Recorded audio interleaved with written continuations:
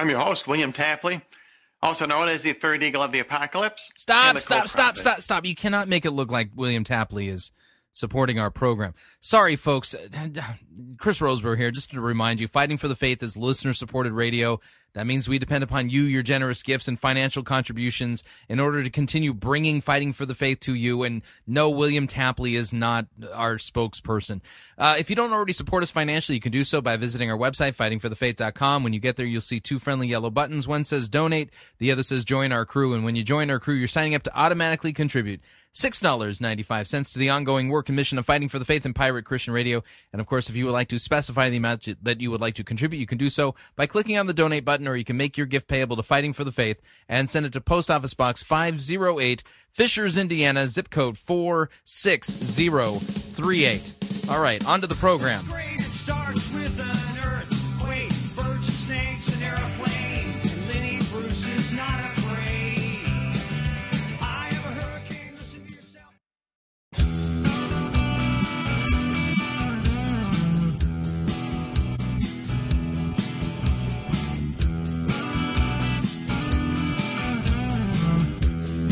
It's time for another edition of Fighting for the Faith. Monday, May 14th, 2012.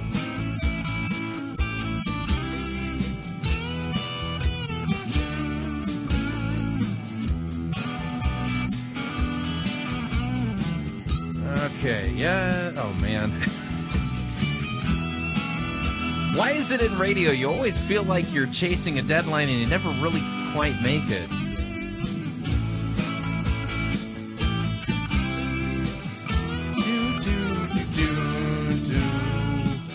Thank you for tuning in. You're listening to Fighting for the Faith. My name is Chris Roseborough. I am your servant in Jesus Christ, and this is the program that dishes up a daily dose of biblical discernment, the goal of which help you to think biblically, help you to think critically, and help you compare what people are saying in the name of God to the Word of God.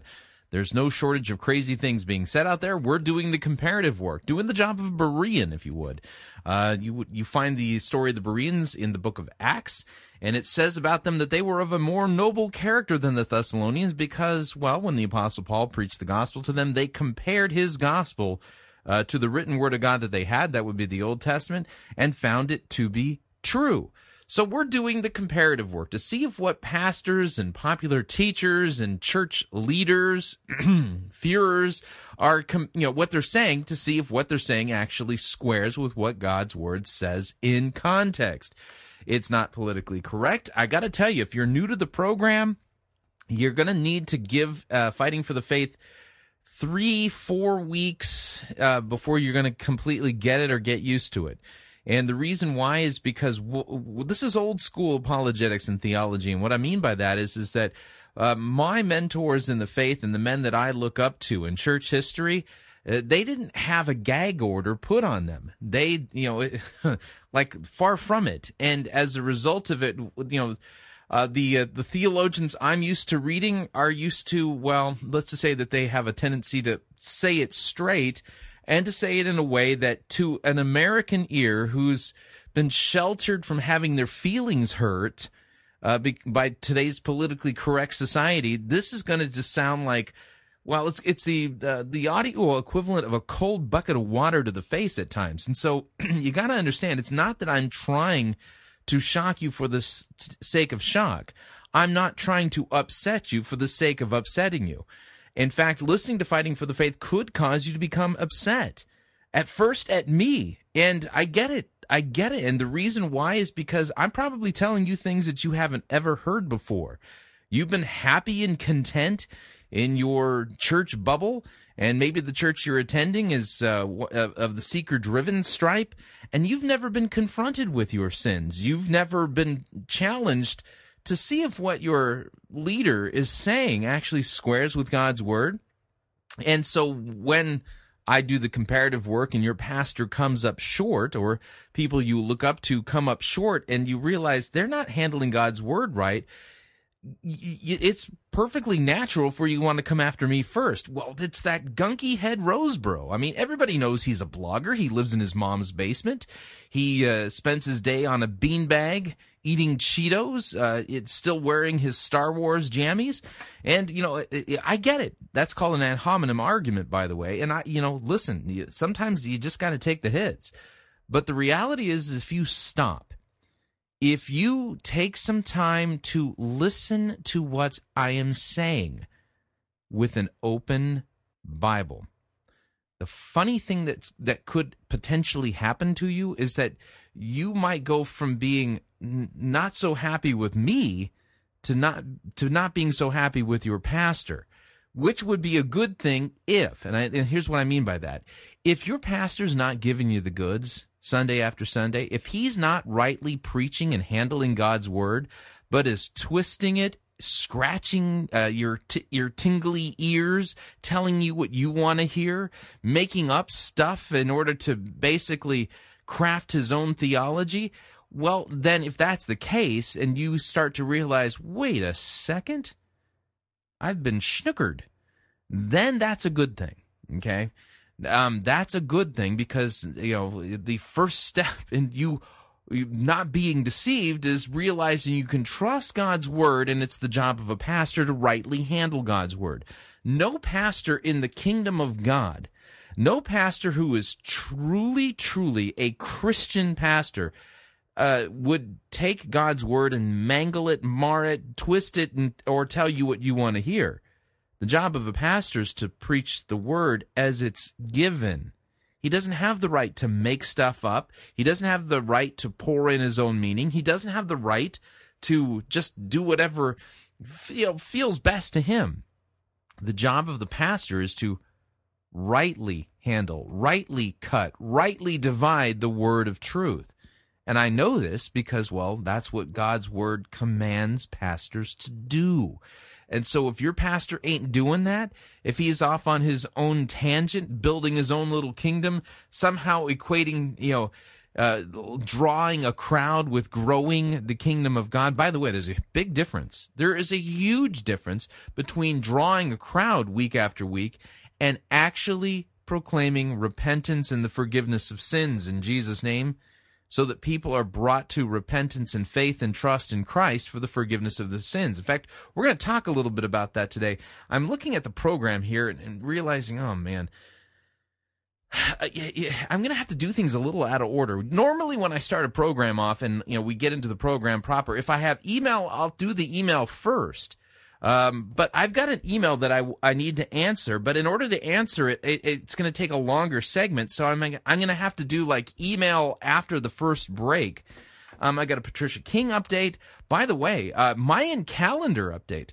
Those of you who are, who are stock, I don't know why you would stock up on end of the world food supplies if you believe the world was going to end in December, but a lot of talk, hubbub out there, a lot of people out there claiming Jesus is coming back in the year 2012. And, well, what's their evidence? The Mayan calendar has come to an end. We're bumping up against the end of the Mayan calendar. Not really. I've claimed here on the radio that the reason why the Mayan calendar ended in December of 2012, that particular Mayan calendar that they found, was because they ran out of room. I mean, and this is what I've been saying, almost flippantly, but now I've got real hard archaeological evidence to back up the claim. So I got a Mayan calendar thing, I got a T.D. Jakes update, and then I got an email that I got to get to that's kind of a follow-up question to last week's lecture on resistance is futile. You will be assimilated into the community. So just so you know, that lecture is, well, it's extremely popular. And it's the email that I've been getting from people is positive, that it's been eye-opening, that it's opened their eyes to some things that they've never seen before. And some people are happy to know that this is not something new, but that what we're dealing with is a time-honored tradition known as anti-enlightenment or counter-enlightenment philosophy. This is nothing more than a new face on an old philosophical meme, if you would, and that is that what we're dealing with here is skeptical irrationalism. That's what this is.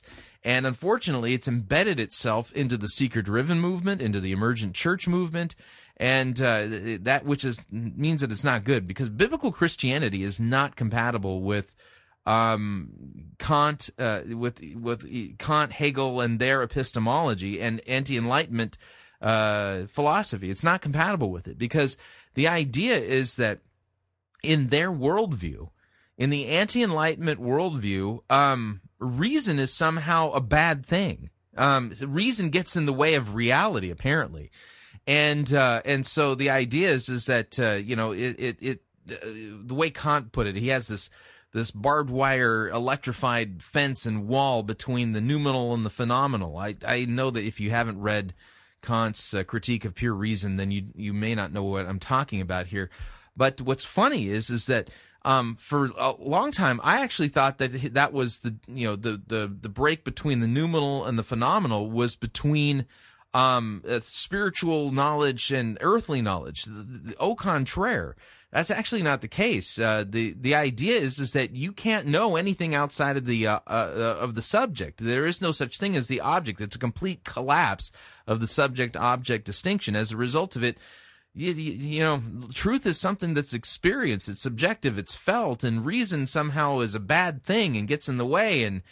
And that epistemology and worldview ain't compatible with biblical Christianity. I don't care how you slice it. It's not compatible with it. And so for a long time, Christianity has had to deal with rationalism. Those people who called themselves theologians, who were overtly influenced by the Age of Reason and the Enlightenment, and as a result of it, they had this complete bizarre idea that miracles are not possible because that would be God breaking into this closed system of time and space and that would never happen. So miracles aren't. So we've had to deal with rationalism for a long time, but now we're actually having to deal with full-blown irrationalism. This is a decadent philosophy, and what I mean by that is that it uses words and reason to argue against the meaning of words and reason. And it's like the suicide of thought. I mean, yeah. So anyway, that's what we're dealing with. So, we're going to talk a little bit more about the seeker-driven movement during our email segment after the first break. So if it sounds like I'm a little bit all over the board, it is because I am. By the way, our sermon review today, we're going to be reviewing an Ed Young sermon from Fellowship. I hesitate to call it a church, from Fellowship down in Dallas, Texas. Leader Ed Young did a presentation during what would normally be considered the sermon time. He's been doing a series of these lectures on wild, where he's brought wild animals in, and so we're going to listen to part 5 of the wild lecture series there at Fellowship in Dallas, Texas. And boy, that's going to be interesting. Man, I feel like I'm all over the board today. It's like there's so much I want to talk about, and as a result of wanting to talk about so much, I'm not talking about anything. Also, I've got an emergent update, so I want to get to TD Jakes. Oh, man, will I be able to get to TD Jakes today? I don't know. Oh, man. Okay, so here's the deal. If it sounds like I'm a little bit scattered and all over the place, well, it's because I'm a little bit scattered and all over the place. Maybe it would help if we just dive into the program, and we'll see if it can sort itself out along the way. So with that, here we go.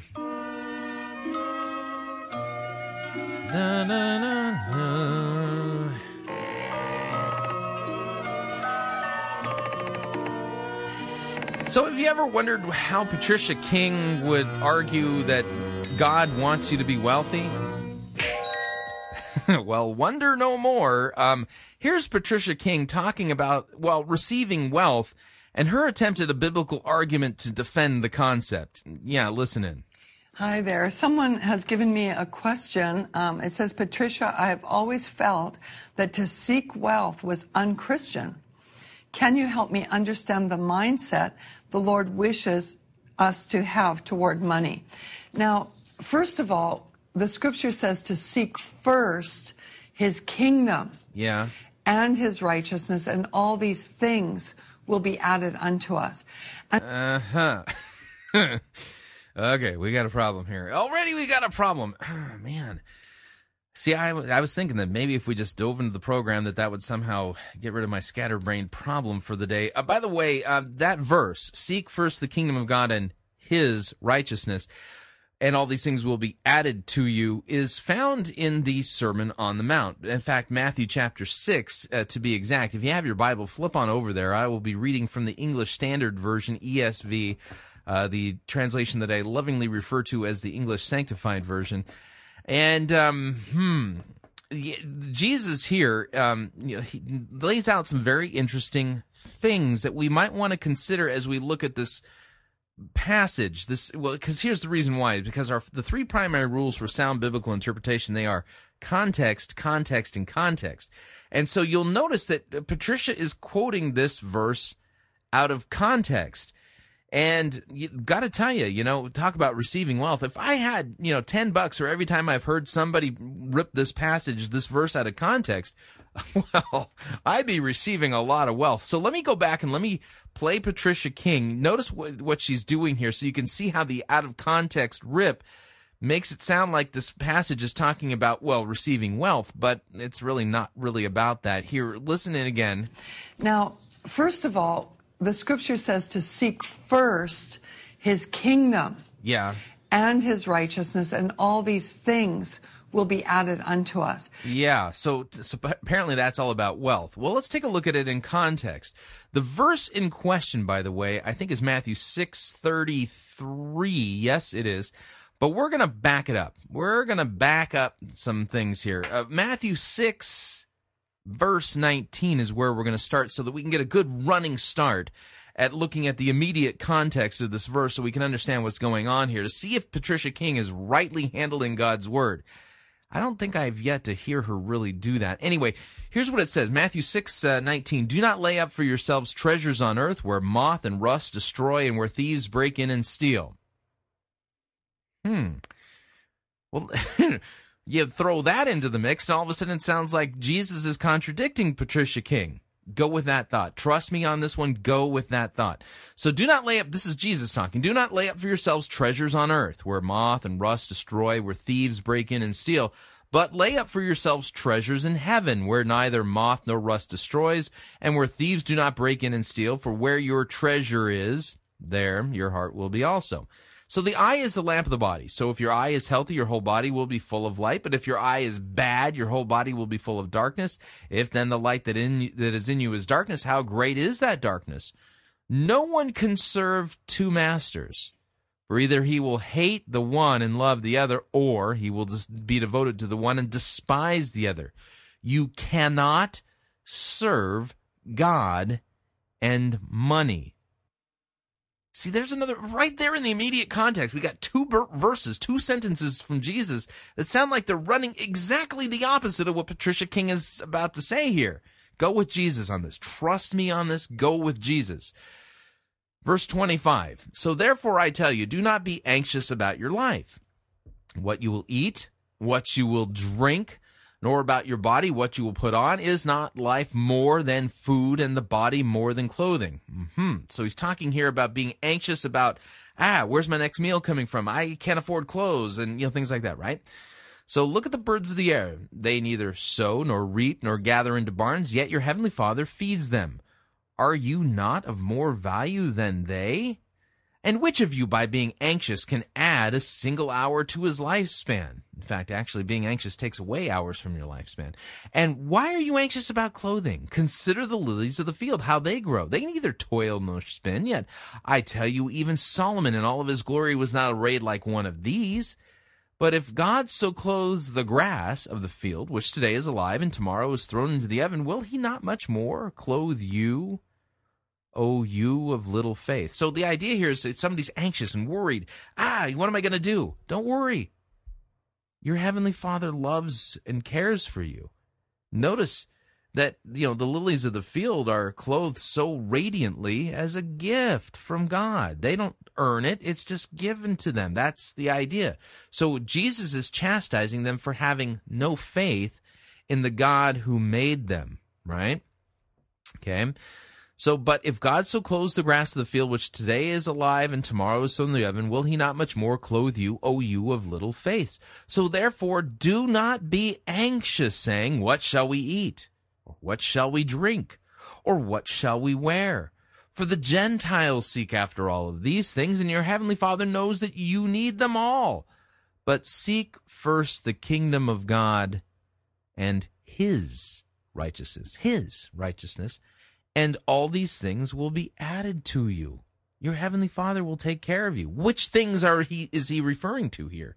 Well, food, clothing, shelter, your daily bread, needs like that. It's not Jesus here isn't promising wealth. He's promising to meet your daily needs, to give you your daily bread and put clothes on your back, things like that. So when we look at this in context, first of all, Jesus is chastising them for not having faith and telling them that they can trust their heavenly Father who loves and cares for them. Seek first the kingdom of God and his righteousness. These things will be added to you. Don't worry about it. It's all gift, right? That's what Jesus is saying, and he's not talking about wealth. So with that knowledge in mind, with the full context or the immediate context within sight, let's see what Patricia King does with this. Remember, the question is, tell us about the mindset about receiving wealth from God. By the way, Matthew 6:33 isn't about wealth. And so we can go after the things that God has in his kingdom because they're for us. Jesus said that Man, let me back this up. That is just terrible. I want you to hear her in context. I don't want to rip her out of context. his kingdom and his righteousness and all these things will be added unto us. And so we can go after the things that God has in his kingdom because they're for us. Jesus said, we can go after the things that are in God's kingdom because they're for us? That's not what the verse says. That the Father has chosen gladly to give us the kingdom. So we get to explore the kingdom and ask of the Lord in regards to everything he's given us in the kingdom. We get to explore the kingdom. So it's like going on a shopping spree in the kingdom of God. Explore it and then ask him for the things we like after we've seen them. How are you getting that out of the Sermon on the Mount? So it's not like we're seeking I've got to seek for wealth sort of thing. We seek the kingdom, but wealth is part of the kingdom. Oh, yeah. See, that makes sense. Seek first the kingdom of God. And since the kingdom of God is full of wealth, you can then... So if we're going to live in an abundant life according to how it is in heaven... Now, remember John Bevere's Easter sermon, where basically you're going to be judged if you're not wealthy. Then we have to look at this issue of wealth because the Bible's full of it. God calls us to prosper. Well, actually, the Bible isn't full of it. I would say you are. He says to pray in this way, your kingdom come, your will be done on the earth as it is in heaven. Now, when you explore the scriptures regarding heaven, you'll see that there's no poverty in heaven. There's only abundance, there's extravagance, there's wealth, there's glory. It talks about even the streets being paved with gold, crystal sea, sapphire streets. It talks about, emerald rainbows and things like that. We're talking about tremendous extravagance. Never in heaven will you find any poverty. There isn't such an animal in heaven. There is no spirit of poverty. There's no spirit of lack. There's nothing that's... Now notice, the verse that she mentioned doesn't say any of this. This is a clear case of eisegesis. Rip the verses out of context and then just pour into it whatever you want. This is not exegesis where you're exegeting out what the passage says. She's just... Well, it's all about, we can go after wealth because, this verse that I ripped out of context says this, and here's what it means because I'm going to pour my own meaning into it. She has no clue what God the Holy Spirit actually said in those texts, yet let alone Jesus. She's just making stuff up here. It's low quality. In fact, when God even created the earth, he didn't create the earth to be poor and and underdeveloped, and that it was beautiful. It was man's sin that brought it down. And now he's inviting us in Christ to explore the glory of the kingdom. So Really, where's a verse that says that Jesus is inviting us in Christ to explore the glory of the kingdom? As if we're somehow going on some kind of a, kingdom shopping spree. I would call it more exploring or receiving wealth rather than seeking it, because sometimes when people say seek wealth, they get the idea that we're seeking it above Jesus or above his kingdom. No, we're just cozying up to Jesus so that we can get wealth from him. I mean, doesn't this turn the bride of Christ into a gold digger? You know what I'm saying? There's folks out there that are called gold diggers. I mean, these are gals who marry guys who have a lot of money, not because they necessarily love the guy, but because, they like his really big bank account. They like his really big house. They like his really big yacht. They like his private jet. They like the fact that because he has all of this wealth, they can get a 3, 4 carat, maybe 15 carat diamond, and have all these amazing experiences in the wealth. And so what happens is that category of woman who marries a guy specifically for his wealth, they're called gold diggers. So what Patricia King is describing here is, she believes that somehow the bride of Christ, the church, we're marrying Jesus for his wealth. So this turns the bride of Christ into a gold digger. You cozy up to Jesus because, Jesus is the dude with all the bucks. I mean, the heavenly glory bucks. I mean, he makes Daddy Warbucks from, the Orphan Annie series, look like a pauper. I mean, so this is turning the bride of Christ into a gold digger. I'm not going to put it above Jesus, but we need to understand, I seek for truth in the Bible. Do you seek for truth? It says seek those things that are above. Yeah. See, I can seek for wealth because I seek for truth. Again, the bride of Christ is a gold digger in Patricia King's way of thinking. Where Christ is seated, it says in Colossians 3, seek the things that are above. Yeah. Well, in the kingdom, there is wealth, and so we can seek wealth because it's part of the kingdom, if that makes sense to you. Yeah, it makes perfect sense. You're a heavenly gold digger. So it's not unchristian to seek after the things that are given to us in covenant, but we just want to make sure that our priority of worship is right and that we're living. Yeah, worship right so that you can get the big bucks from Jesus and receive wealth from him, even though the Bible actually doesn't teach it. And there was 2 instances in that passage that I just read in context from the Sermon on the Mount that basically said, don't seek after those things. Anyway, all right, we're up on our first break. If you would like to email me regarding anything you've heard on this edition or any previous editions of Fighting for the Faith, you can do so. My email address, talkback@fightingforthefaith.com, or you can ask to be my friend on Facebook. It's facebook.com/Pirate Christian, or you can follow me on Twitter. My name there, @Pirate Christian. We will be right back.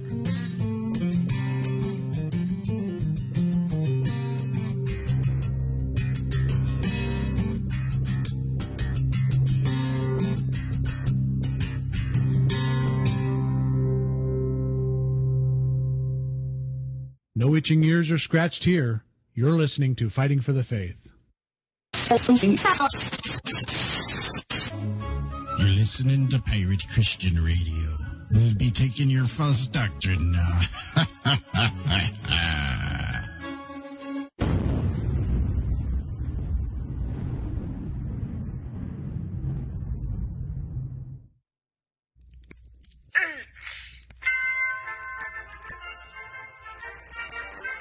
Max Holliday's Birdcage Theater presents Church Day Select.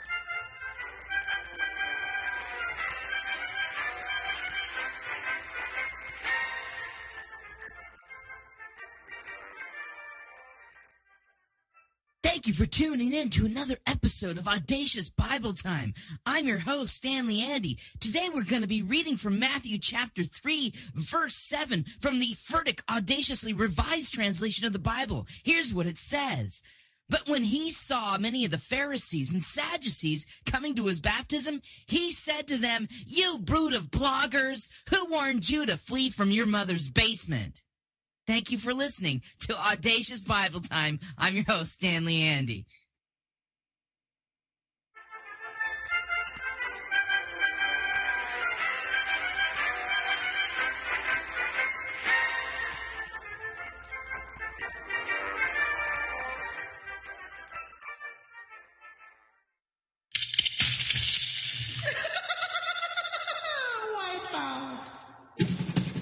The spring and summer travel seasons are just around the corner, and the last thing you want to do is pay more for your airfare, hotel, and rental car than you need to. That's why Pirate Christian Radio is proud to have Cheapo Air as one of our featured advertisers.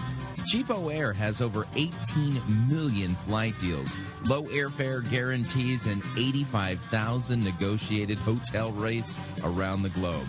And if you visit our website, piratechristianradio.com/cheap, we have a promo code that will save you an additional $10 off of Cheapo Air's already low prices. So visit piratechristianradio.com/cheap, write down the promo code, click on the web banner, and book your spring or summer travel today. And remember, a portion of your purchase at Cheapo Air will go to support Pirate Christian Radio. That web address again is piratechristianradio.com/cheap. Thank you for your support.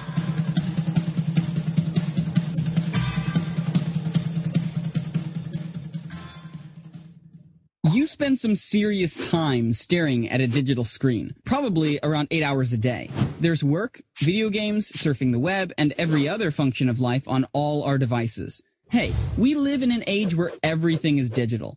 It's just par for the course, right? But have you ever thought about the impact all that has on your eyes? All that screen time is going to affect your vision. Maybe now, maybe later, but it's gonna happen. We're talking everything from eye fatigue and headaches to eyes that are so dry and irritated, they could make even the techiest dude alive want to go analog.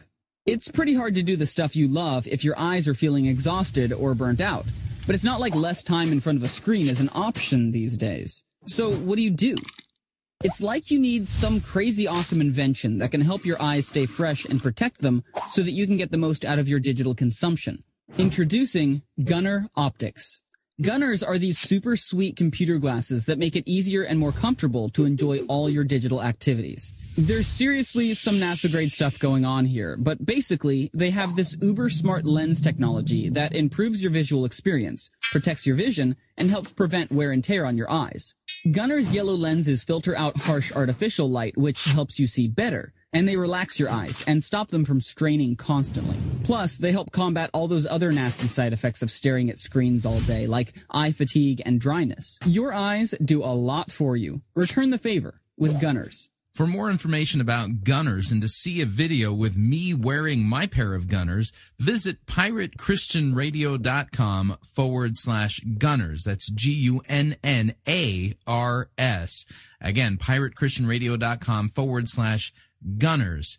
And thank you for your support.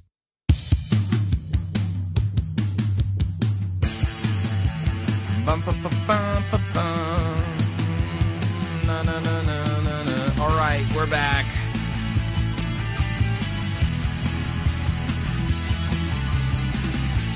Warning, if your pastor or Bible teacher is not rightly handling God's word and they're eisegeting, they're not teaching you the truth. And that false doctrine can lead you away from Christ. Need to remind you all, Fighting for the Faith is listener-supported radio. That means we depend upon you and your generous gifts and financial contributions in order to continue to bring Fighting for the Faith to you as well as to the world, and you can partner with us financially by visiting our website, fightingforthefaith.com, and when you get there, you will see two friendly yellow buttons. One says Donate, the other says Join Our Crew, and when you join our crew, you are signing up to automatically contribute $6.95 every month to the ongoing work and mission of Fighting for the Faith and Pirate Christian Radio. Of course, if you would like to specify the amount that you would like to contribute, you could do so by clicking on the Donate button, or you can make your gift payable to Fighting for the Faith and then send that to Post Office Box 508, Fishers, Indiana, zip code 46038. All right, moving along. As promised, headline reads, New Mayan calendar contradicts December 21st, 2012 doomsday. A new Mayan calendar? Now, I've told you that the reason why the end of the world on the Mayan calendar occurs in December of 2012 is because they ran out of room. It's real simple. When you guys buy your calendars at the calendar store at the mall. They have the calendar kiosks there. You can, seasonal items. You don't buy them throughout the year, but you go and you buy your calendar. It could be your Precious Moments calendar. It could be your favorite sports team calendar. It could be, whatever, it could be your Thomas Kincaid famous paintings from the Artist of Light, calendar. Okay, it always ends December of that year. In fact, I got a calendar on the wall downstairs, and it ends in December of this year. And it has nothing to do with that's what we think the end of the world is. It's just that, well, yeah, you buy a calendar every year, and because it's kind of silly if you bought like a 5-year calendar, it'd be kind of bulky. It would, and especially if like those poor Mayans, they had to make their calendars out of stone. So the headline reads: New Mayan calendar contradicts December 21st, 2012 doomsday. This is by Ivana Kevet. I can't pronounce this last name. Kesvik of the Christian Post, and here's what Ivana writes. She says, the oldest version of the Mayan calendar reportedly has been discovered deep in the rainforest of Guatemala and extends well beyond December 21st of 2012, a day some observers believe the world would come to an end. According to a new article in Science Journal, archaeologists from Boston University studying the ruins of a 9th century Mayan town in Guatemala discovered a room-like structure with the walls having been used by the ancient civilization to chart astronomical tables that are 500 years older than the charts preserved in the Mayan codices. On the walls of the 1,200-year-old building, the scientists also discovered a well-preserved wall mural of a Mayan king, the now oldest known Mayan painting. The newly discovered astronomical tables span 7,000 years, far beyond the year 2012, putting an end to the claim that the Mayans believed that the world would end on December 21st, 2012. Why would they go into those numbers if the world is going to end this year? Anthony Avini, an expert on Mayan astronomy, told the New York Daily News. So other scientists agree. So there you go. I mean, all right, so now we've got more than one Mayan calendar to compare it to, and what we find out from the newer Mayan calendar is that, well, the Mayans didn't believe that the world was going to end in 2012 because we've got a stone calendar that goes 7,000 years beyond the December 21st, 2012 date. Again, pointing to the fact that Jesus said that no one knows the day or the hour when he's coming back, not even those rascally Mayans. So yeah, if you were banking on the December 21st, 2012 date, bad news. Your source, the Mayan calendar, well, we've got another one, and they don't jive, and so chances are looking pretty slim that Jesus is coming back on December 21st, 2012. Just saying. So there you go. All right, moving along again.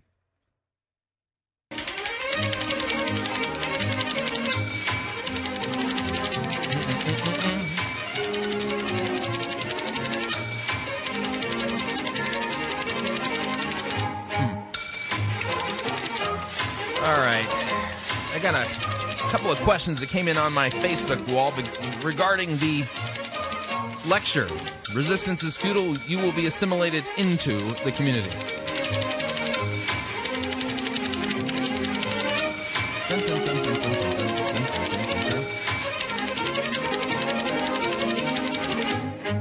Camille writes on my Facebook wall, and I'm not sure where Camille lives. I looked at her Facebook wall briefly and wasn't able to determine what part of the world she's from, but Camille writes, she says, just finished listening to your lecture, and here's a question. If what Warren is doing over in Rwanda was focused on making disciples with the same results that he was commenting on, would you be adverse to that? That's question one. Question two, we are told where there is no vision, the people perish. How can there be a vision without the muddying of the waters? Okay, that's question two. And third, how can we live communally, biblically, taking care of all the needs of the saints without losing sight of the individual? Thanks for your program. It gives me a headache sometimes. Well, I'm sorry that it gives you a headache. Okay, so Camille, here, let's kind of take these apart bit by bit. First question. If what Warren is doing over in Rwanda was focused on making disciples with the same results that he was commenting on, would you be adverse to that? Now, let me answer that question by taking you to, well, the audiobook of a book written by Andy Stanley, okay? Andy Stanley is, well, we've talked about him recently here at Fighting for the Faith because recently he has, well, not... He has not agreed to clarify a statement that he made in a recent sermon where it made it sound like if a homosexual couple wasn't entangled in a divorce at that time, and then, you know, that apparently the homosexual couple was committing adultery because they weren't divorced legally. The question then came up is, well, if that's the case, would then, you know, if they were officially divorced, would it be okay? I mean, he hasn't answered that question. But Andy Stanley, by the way, in the seeker-driven movement, I've made this case before that Andy Stanley is a general in this movement. He like Rick Warren would be like Eisenhower, 5-star general. You know, Rick Warren is the grand poobah of seeker-drivenism, of purpose-drivenism. Andy Stanley is a 1, maybe 2-star general. He's pretty high up in this movement. And he is the guy that's written a book called Visioneering and then another one called Making Vision Stick. Now, as silly as it sounds, I actually am going to be answering your question using Andy Stanley's book called Making Vision Stick. I happen to own the audiobook version of it. That's one of the ways in which I'm able to kind of keep up with a lot of the books that are out there from the seeker-driven movement. They're available at audible.com as unabridged versions. And so when I'm working out or walking the dog or, you know, doing other things, I'm listening to audiobooks so that I can kind of, you know, continue to study and understand what's going on. And so what I'm going to do is I'm going to play 2 sections from this book called Making Vision Stick, and then I'm going to give you a biblical argument, okay? I'm going to take you to a biblical passage, and we're going to apply what's going on, you know, in the seeker-driven movement to what Andy Stanley says here about making vision stick. You'll see what I'm saying. So here we go. In February 2007, Starbucks chairman Howard Schultz sent a memo to his CEO, Jim Donald, that somehow found its way onto the internet and consequently onto the computer screens of Starbucks fans everywhere. 3 people copied me on it in a single day.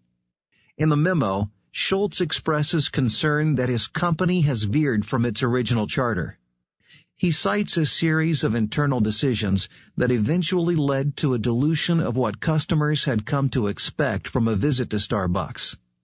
By unintentionally altering the Starbucks experience, decision-makers in the company had allowed America's premier coffee drinking environment to drift from its mission. It was clear from the memo that this was not simply a corporate concern. For Schultz, it was personal. He urges his CEO to create a course that will lead Starbucks back to its original vision. This candid memo underscores the point of this little book and serves as a reminder that vision doesn't stick without constant care and attention. One of the greatest challenges of leadership is making vision stick. Vision doesn't have much adhesive. Regardless of how clear I think I've made the vision, and in spite of my commitment to repeat it often, someone will inevitably ask a question or offer a suggestion that makes me wonder, where have you been? Have you not been paying attention? When speaking to leaders on the subject of vision, I like to joke that the 3 primary obstacles to making vision stick are success, failure, and everything in between. There is no season in which a leader can push autopilot and expect the organization to remain vision-driven. It is possible for an organization to increase market share and profit margins while drifting from its original vision.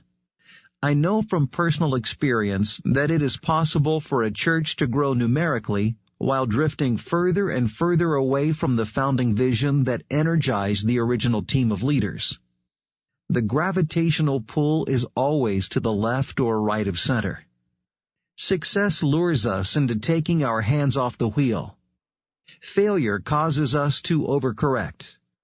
Both success and failure can lead to disaster. The passage of time is hard on vision. Over time, organizations become more complex. Complexity is distracting for leaders. Where there were once 2 balls to juggle, suddenly there are 3, then 4, and then 40. All of them are important. Where once there was 1 good opportunity to pursue, suddenly there are 3. And each new opportunity leads to yet another and another. Complexity can kill the original vision. Okay, now let me sum up what's going on here. He's describing vision creep. Okay, now in the business world, this makes sense this way, is that a company needs to focus on what it is that it does and to not do things that distract it away from its core competencies. Plain and simple. I mean, this is just business school 101 stuff. When I got my MBA from Pepperdine University, I mean, this is drilled into our heads, about the idea you don't want to have vision creep or scope creep or anything like that. But here's the problem, and that is this, is that Andy Stanley, along with Rick Warren and others, because of what Drucker taught them, is under the misguided perception that each individual seeker-driven pastor has a unique vision that he's received from God, and it's the job of everybody at in that organization, in that church, to make that vision come about, to become reality. And so what he's describing here is, well, we can call it prophetic vision creep. And that's not a misnomer, because unlike the business world, in the business world, it's somebody's idea to address a particular problem that many businesses are created and formed about, and they go about tackling, okay? In the church world, if a pastor claims that he's received a vision from God, that makes him a prophet, okay? And you can't challenge the vision, because if you challenge the vision, you're challenging God himself. Now, if you don't believe me, let me play a little bit of audio from a vision casting sermon from Eric Dykstra and some of his associate pastors at the Crossing Church out there in Elk River, Minnesota. Here's Eric Dykstra. The 4 of us are going to walk through the 18 major values of the church. We're going to go through them really, really fast. It's going to pop through 18 values of the church. Now, in telling you these values, here's what you got to know. This is the code of the Crossing Church. Stick to the code. We're going to stick to the code. That's what makes us successful. That's why God's hand of favor and blessing is on this church, is we stick to the code. And we're going to keep sticking to the code. We got some beliefs, but we also got a code. We want you to know what the code of the Crossing Church is. There are 18 of them. Yeah. Number 2, we are united under the visionary. Now, the visionary here is Eric. The Crossing is built on the vision that God gave Pastor Eric. Yeah. And we will aggressively defend that vision. Now, what does that mean? You aggressively defend that. That means that we do church the way he wants us to do it. And me as a campus pastor, I can't go up to Zimmerman and decide that I'm going to preach on Sunday, because that's not the vision that we have for this church that God gave to Eric. Mm-hmm. And we defend that when people go, well, maybe we should do it this way. And we're like, no, you don't understand. God gave Eric this vision. We do it this way. Because we don't want to argue with God, basically. We don't want to be like, Eric's not God. We're not saying Eric's God. He's not God. Not God. But he's got a vision from God, and we have decided with our lives that we're going to follow that vision, and we're going to stick to that. And if we ever just decide that we don't want to be a part of that vision, then we can go find a church and serve somewhere else. And that's okay. We're not telling anybody that they have to unite under this vision that Eric got from God. You can do whatever you want. But we think that it's a really cool vision. We're on board with it, and we're going to defend it, and we're going to stick to it. So it's clear by what they're saying here. I mean, there's this understanding that if you challenge the vision, you're challenging God. And that's what Andy Stanley's referring to here, is a seeker-driven pastor receiving a specific vision from God to do church a particular way in a community setting. That's what vision casting is all about. So in this little book called Making Vision Stick, he's reiterating the importance of, well, not getting off of the vision. Okay, so this is a prophetic vision of sorts. But let's continue with Andy Stanley's book for just a little bit more, and then I'm I'm going to switch to chapter 7 or 8 just to kind of make more of the point but I want you to hear what they teach. Vision. General Motors is a good example. For over 50 years, GM dominated the American car industry with a market share that hovered at 50%. The architect of the vision that rejuvenated GM was Alfred Sloan. His idea back in 1924 was simple. Create 5 separate brands and price ranges for 5 distinct types of car buyers. Chevrolet was branded and priced for the first-time car buyer. Pontiac was branded and priced as an upgrade from a Chevrolet. From there, a car buyer could upgrade to an Oldsmobile, then a Buick, and finally, a Cadillac. This approach took several years to catch on, but when it did, GM became king of the American car industry. Along with the growth of GM came unavoidable complexity. In the midst of the complexity, the simplicity and focus of the original vision were lost. The price points among brands began to overlap. Before long, GM brands were competing with each other for the same customers. As brand clarity diminished, so did market share. Now a Chevrolet is anything from a $10,000 Aveo to a $60,000 Corvette. A Cadillac can be anything from a sports car to an SUV. As brand distinction diminished, so did market share. GM, the world's #1 maker of cars and trucks, lost 20 points of U.S. market share in the last 25 years. It's tough to make vision stick. Time has a way of eroding the adhesive. The forces that slowly eroded the adhesive of Alfred Sloan's vision for GM are working against you and your organization as well. Vision is about what could be and should be, but life is about right this minute. As important as we believe it is for people in our organizations to embrace our pictures of the future, their lives are consumed with the present. Life is about deadlines and decisions and problem solving, not to mention the kids and the house and the bills in the yard. To get people to sit still long enough to understand your vision is hard enough. But to get them to actually organize their lives around it is supremely difficult. The urgent and legitimate needs of today quickly erase our commitment to the what could be of tomorrow. As the keeper of the vision, there's a lot working against you. Keep in mind, it's a prophetic vision. Against you. Actually, it's worse than that. Just about everything is working against you. Success, failure, time, life. But if in spite of all that, there's something in you that refuses to give up and settle for the status quo, you may very well be the person God will use to bring about change. Again, notice the emphasis here. The concern is that, you're going to have, the vision start to creep or to slip. And so what I'm going to do right now is I'm going to fast forward to chapter 8 and listen carefully to what he names this chapter. And of course, I do have a point that I'm trying to make here, but I want you to get the concept in your mind that these guys have received a vision from God as to how to do church a particular way, some kind of optimal future that God intends for them to experience and create through this vision that they've got to organize people and motivate people to organize their lives behind making this vision happen, right?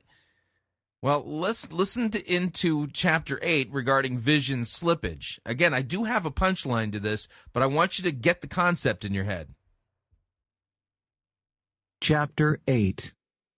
Vision Slippage Indicators. If you state your vision simply, cast it convincingly, repeat it regularly, celebrate it systematically, and embrace it personally, you are well on your way to making your vision stick. However, it's always wise to be alert to signs that your vision has lost its adhesive. In this section, I'm going to briefly discuss the 6 organizational warning gauges I keep my eye on. They are new projects, new programs, new products, requests, stories, and complaints. Instead of addressing each of these individually, I've divided them into 2 groups of 3 each. Projects, products, and programs. We've all heard and Sounds like a business presentation. read stories about businesses that lost their focus, drifted away from their core competencies, and wound up in trouble. The same thing happens with churches and parachurch organizations. Vision drift is slow. In many cases, it begins with the introduction of something new to the organization, a new product, the acquisition of a new company, or the launch of a new initiative. In my world, it's usually the introduction of a new program. Leaders must keep their antennae up for new things that have the potential to distract from the main thing. New projects, programs, or even products must be vision-centric. A good wordsmith or someone with a persuasive personality can make any project or program sound like it is within the scope of the vision, and that can be a problem. As a leader, you need to do the due diligence necessary to keep distracting elements out of the organization. At North Point, there are a lot of things we don't do on purpose, not because they wouldn't be successful, but simply because they don't pass the vision test. Every year or so, someone will approach me with the idea of starting a Christian school. I'm all for Christian education, but I'm not for churches starting schools. The mission and vision of a school is different than that of a local church. At least I believe it is. To leverage the resources of a church to begin a school always interferes with the effectiveness of the church. My standard line is this: schools are smarter than churches. You never hear about a school starting a church. People who start schools know there is a fundamental difference in focus and vision.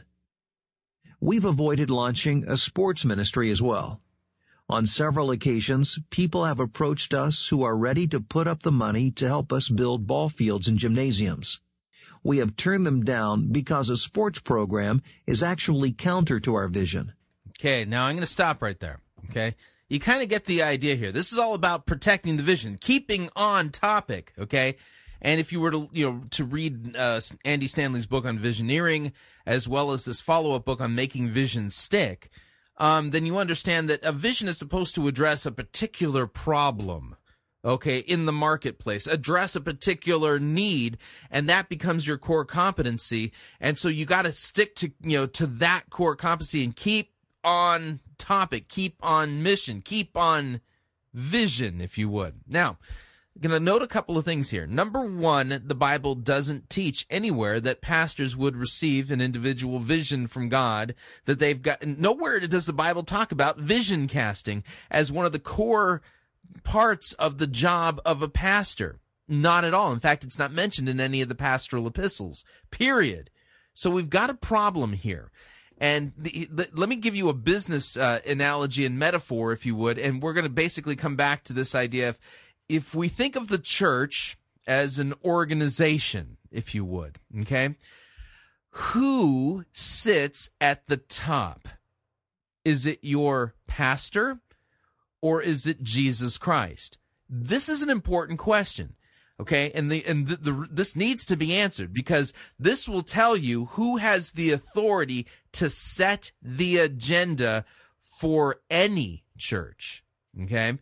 Does the pastor have the authority, or does Jesus Christ have the authority? And I'm going to go with the idea that Jesus Christ, who is the same yesterday, today, and forever, is not going, he hasn't given us any new revelation that somehow we've got to adopt, vis-a-vis like the Book of Mormon or something, right? Nowhere does the Bible teach vision casting. Nowhere is it mentioned as one of the jobs of a pastor at all, okay? So therefore, I'm going to work from a corporate model, a franchise model, and go with this idea, okay? Having a pastor claim that he has a unique vision for how their particular church is to do church would be the equivalent of a manager at a local McDonald's franchise claiming to have the authority to set vision for their mission and vision for their particular McDonald's franchise, for their particular store in a local area. Okay, so as a result of it, they've discovered that there's other needs besides feeding hungry people in their community, and so they have set up there at their local McDonald's, the ability for you to purchase furniture. cleaning supplies. And so you've got all this other stuff that McDonald's is doing other than making, Big Macs and filet of fish and French fries, right? And so this manager claims that, listen, you don't understand our local community. I mean, we've got a lot of people who need to be able to buy furniture, and that's a need that's not being met. And so we've got McSofas, we've got McCouches, we've got McLamps, we've got McBeds and other things like that. And McKnickknacks that we've added into our local vision. Okay. If a local manager or owner-operator of a local McDonald's franchise did something like that, he would be getting a phone call and a visit from somebody from headquarters, basically saying, excuse me, but that's like way above your pay grade. In fact, it's like not even in your job description at all for you to set vision and mission for McDonald's, whether it's in your local community or not. Okay? That's something that is reserved for headquarters. Okay? So nowhere in the Bible does it teach that a pastor has the authority to cast vision. Nowhere. It's not granted to him. In fact, it's not found in his job description either. If you're not sure what the job of a pastor is, read the pastoral epistles, 1st and 2nd Timothy and Titus. You will find nothing about, casting vision and the importance of making vision stick. Okay? And what you find in these seeker-driven churches, they claim to have received a direct vision from God that basically becomes the justification for all the things that they're doing there. For doing church for the unchurched and all the nonsense that they're engaging in. Okay? But I'm going to basically say the positive argument is this. There's only one human being, and I'll use that term there, who has the authority to set vision for the church, including all local franchises. Okay? All local congregations. And headquarters is literally the throne room of God.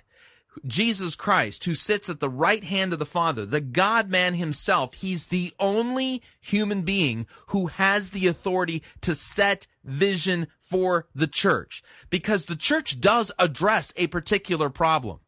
Okay? The church has a mission. The church has a vision. And what I would like to do right now is to read to you the relevant passages that discuss this, okay? Jesus, in Luke chapter 24, says this. It begins at verse 46. Thus it is written that the Christ should suffer and on the third day rise from the dead, and that repentance and the forgiveness of sins should be proclaimed in his name to all nations beginning from Jerusalem. Okay, what's the problem out in the marketplace that the church is addressing? Here's the problem. Each and every human being is born dead in trespasses and sins and is under the wrath of God as a result of their rebellion against God.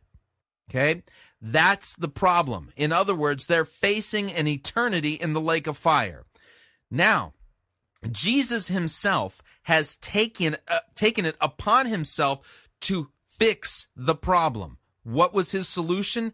He came to earth incarnate of the Holy Spirit, of the Virgin Mary, by the Holy Spirit of the Virgin Mary, became man, lived a sinless life under the Mosaic law, and was crucified for our sins in accordance with the scriptures and raised again on the third day in accordance with the scripture. That's the solution. Jesus accomplished that for us, so that anybody who believes in him for the forgiveness of their sins is declared righteous before God and will not spend eternity in hell, but spend eternity with Christ in the kingdom of God forever.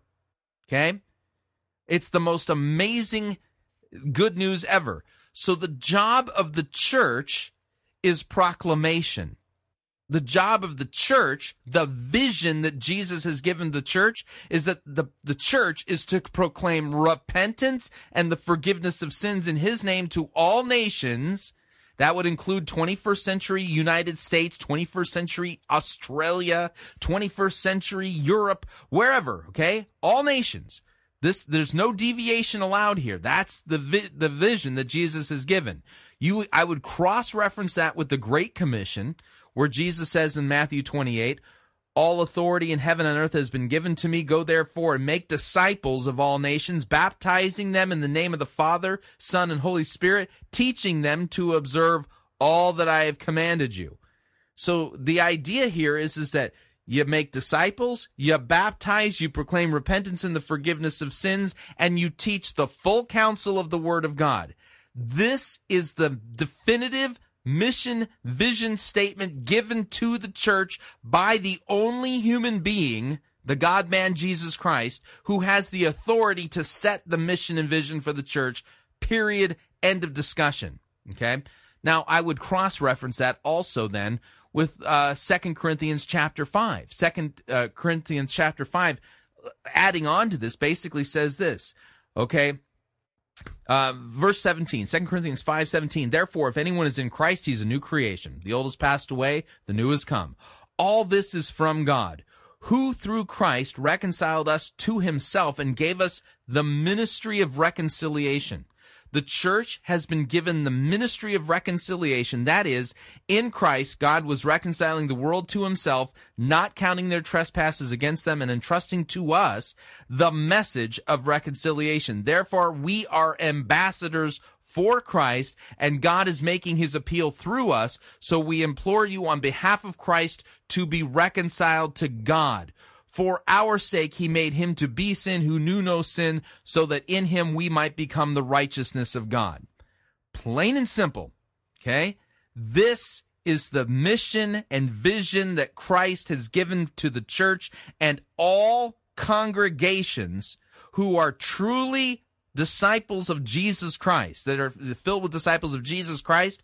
This mission and vision is to be cast, recast, reiterated, focused on, and any deviation from this using the seeker-driven concept is mission and vision creep. You get what I'm saying? These guys are off mission. They are off vision. They've lost sight of the fact that Jesus has already set the vision for the church, and it doesn't get to change, period. And so the question, now I'm going to circle back. The original question that was asked on my Facebook wall was if what Warren is doing over in Rwanda was focused on making disciples with the same results that he was commenting on, would you be adverse to that? Well, having looked at the passages where Jesus, who is the only person, Rick Warren, Andy Stanley, Perry Noble, Stephen Furtick, Eric Dykstra, none of those guys have the authority to cast vision in the church. None of them do. Only Jesus has that authority. It is far above their pay grade. They are McDonald's managers in a local setting, and they don't get to set vision for the corporation. Only Jesus does, and he's already said it, and that vision that he's given is still in effect today. These guys are off topic. Listen again now to what Rick Warren said. Hi, everybody, and welcome to News and Views for March 27, 2012. I am so glad to be back home. You know, I've been overseas. We have been in Rwanda for about 9 days, and I want to tell you, I'm more excited about Purpose-Driven and the Peace Plan than I've ever been, because I saw an amazing results. I'm watching an entire nation being transformed because of you, Saddleback Church. Because of your commitment to the peace plan, amazing things are happening in Rwanda. Is the peace plan part of the Great Commission? Not even close. Does it fall under the ministry of reconciliation? No, it doesn't. Does it have to do with proclaiming repentance and the forgiveness of sins in Jesus' name? Well, if it does, he doesn't mention it. Wanda, did you know that in the last 5 years, we've been there now about 8 years. In the last 5 years, 1 million people are no longer in poverty. That's 10% of the nation. Well, that's great, but that's not the mission and vision that Jesus has given for the church. That's in the nation of Rwanda. 10 million people. 1 million people have come out of poverty since the peace plan started there. The president was flat out overjoyed. I spent 2 days with the president's advisory council, which I serve on. I spoke to a national prayer breakfast to about 400 of the leading government leaders. There was great enthusiasm. In fact, they've asked me to train their leadership. I had private meetings with the president of the central bank, the governor of the central bank, and the prime minister, of course, with the president. And these men have asked me to do leadership training. Leadership training. What does that have to do with what Jesus has given for the vision for the church? For that nation. Notice he's cast a competing vision. The government, because they've seen what's happening. He's organizing Christ's resources to accomplish a different vision than the one that Jesus cast. Happened with our pastors. You know, we began training pastors in Rwanda a number of years ago. That's the first step. We start with equip servant leaders and promote reconciliation, the P and the E of peace. And we now have over 2,300 pastors in this small country of Rwanda who've gone through 3 solid years of training. Training to do what? Rightly handle God's word? And that is an amazing. In fact, I did 2 graduations, one in the south, one in the north, for about 90 in the south and about 80 in the north of these pastors who had gone through, finished 3 years of training. And these people are so excited about, building the class system. So these pastors that you've trained are excited about building the class system in Rwanda. Again, Rick Warren has a competing vision than the vision that Jesus cast. Okay? Jesus made it clear. We have the ministry of reconciliation. We're to proclaim repentance and the forgiveness of sins. In Jesus' name, make disciples, baptize, and teach the full counsel of the Word of God. But he's got pastors who've been trained for 3 years that are excited to go to work on building the class system in Rwanda. About doing the peace plan, and they are reaching out in their community, and they are changing that nation. Yeah, but they are not doing what Jesus told the church to do. We're watching it literally change before our eyes. We also, while we were there, graduated about 3,000 of our healthcare workers, which, you know, we've been doing this project in Karanji where we took members of churches, trained them, they trained others, they trained others. We now, in just 2 years, have over 3,000 of these trained. Each of these community peace servants visits 7 families a week. And they go out and they visit and they do health care and they take care. This is in a region that had very little medical infrastructure, only a few doctors and nurses and stuff like that. And we're going into villages that have never had a doctor, and the church is providing health care because of the peace plan. The church is providing health care. This is the equivalent of McDonald's offering furniture for sale. It's off mission. And the president of Rwanda asked me to personally thank those of you. Over 1,000 Saddleback members have gone to Rwanda. Can you imagine that?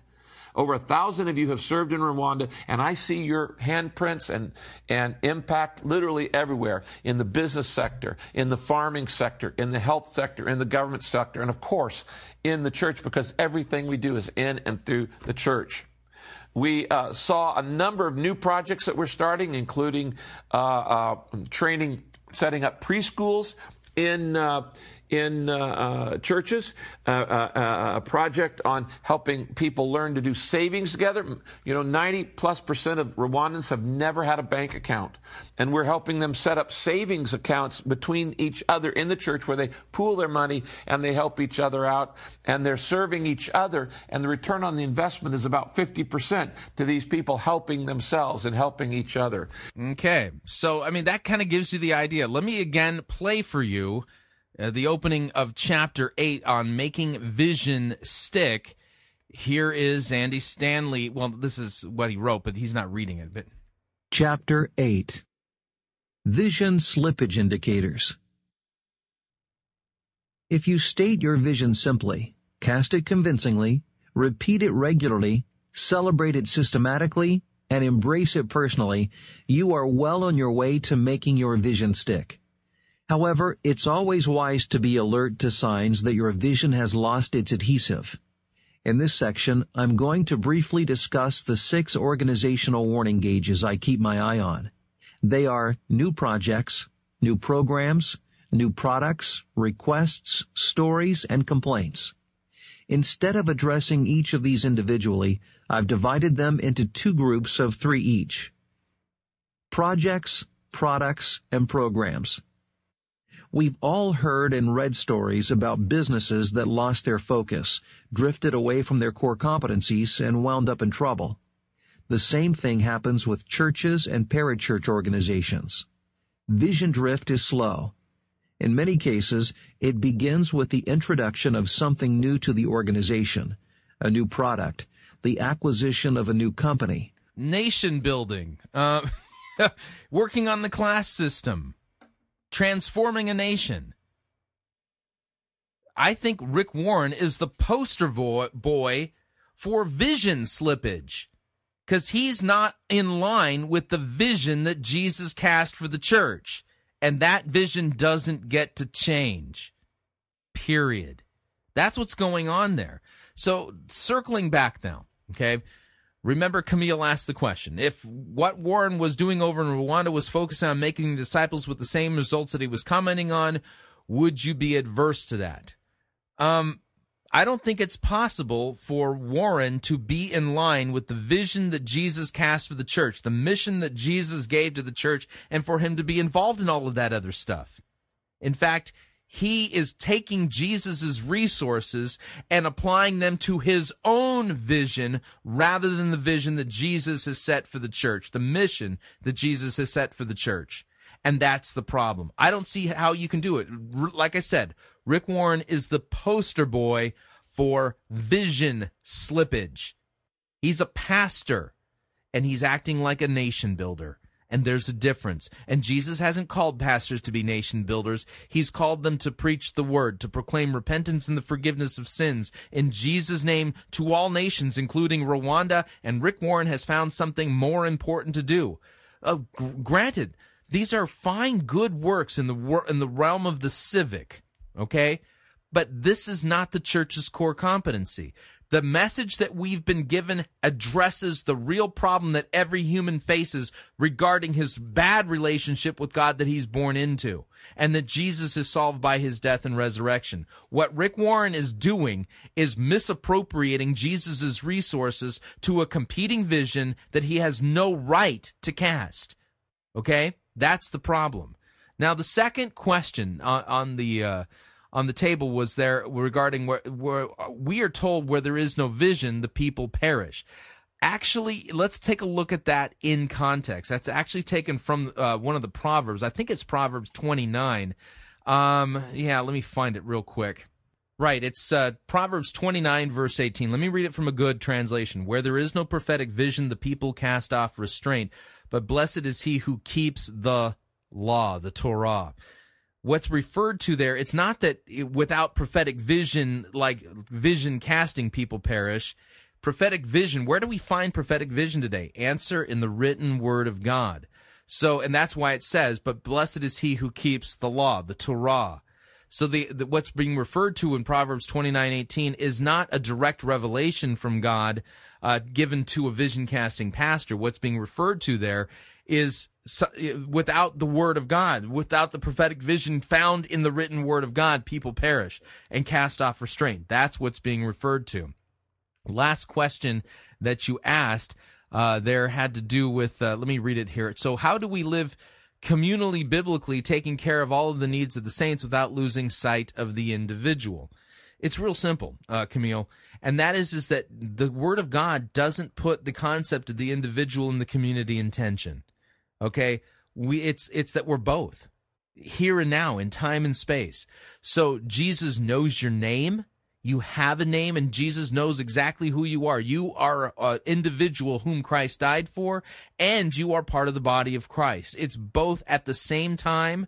It's not that they're in tension. That's just our existence. So the idea is that we understand that because each individual human being was created in the image of God, and that Christ died for each individual human being, they have inherent worth that comes from God. And so the idea then, go back to the 10 Commandments. Thou shalt not murder. Okay? So, and thou shalt not steal. God wants you to recognize that you are not to destroy an individual or steal from him whom God has created. So the idea is that we understand that both concepts are equally valid. So it's perfectly legitimate to say Jesus loves me, and it's also perfectly legitimate to say Jesus loves us. Christ died for the church as well as Christ died for me. Both are true, and it's not that they're in tension. That's just the way it is. So the idea here is that I think the guys at the time of the Enlightenment got it right when they said that all men are created equal and are endowed by their Creator with certain inalienable rights, including the right to life, liberty, and the pursuit of happiness. And what I mean by that is this, is that you look at the Ten Commandments, apply it to individuals, and it's very clear that I as an individual have a right given to me from God that you shall not murder me, and if you murder me, you will suffer the consequences of God, for thus God himself says, vengeance is mine, right? So that's the idea. You don't put them in tension, here in the here and now, it's both. It's not an either or. So love and serve your neighbor, and through the work that you've been given, love and serve your neighbor. And what are these good works? If you're a mom, you take care of your kids. A father, you love and take care of your wife and your children. You're an employee. You do a good job at work. That's how we love and serve our neighbor, individually as well as in the community, in the vocation that God has given us. Not in making a seeker-driven vision come into reality. Those visions are not given from God to seeker-driven pastors. They are competing visions to the vision that Christ has cast for the church, that is once for all the thing that we're to be about the business of doing in the church. And these guys have a competing vision, and they're misappropriating Christ's resources, and they're doing so to their own peril and the peril of those people who are under them. Okay, we are up on our second break. I ran a little bit long in that segment. So if you would like to email me regarding anything you've heard on this edition or any previous editions of Fighting for the Faith, you can do so. My email address, talkback@fightingforthefaith.com, or you can ask to be my friend on Facebook. It's facebook.com/Pirate Christian, or you can follow me on Twitter. My name there, @Pirate Christian. We'll be right back.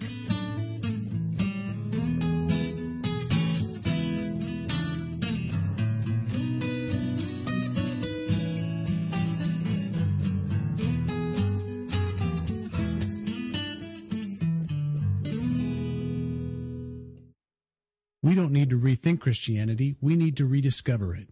You're listening to Fighting for the Faith. Pirate Christian Radio Theater presents Death of a Salesman. Are ye a salesman? Why, yes, I am. Can I interest you in some...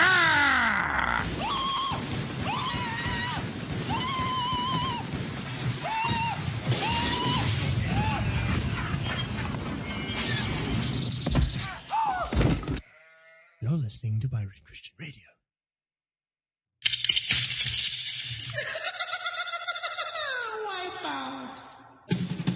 The spring and summer travel seasons are just around the corner, and the last thing you want to do is pay more for your airfare, hotel, and rental car than you need to. That's why Pirate Christian Radio is proud to have Cheapo Air as one of our featured advertisers. Cheapo Air has over 18 million flight deals, low airfare guarantees, and 85,000 negotiated hotel rates around the globe. And if you visit our website, piratechristianradio.com/cheap, we have a promo code that will save you an additional $10 off of Cheapo Air's already low prices. So visit piratechristianradio.com/cheap, write down the promo code, click on the web banner, and book your spring or summer travel today. And remember, a portion of your purchase at Cheapo Air will go to support Pirate Christian Radio. That web address again is piratechristianradio.com/cheap. Thank you for your support.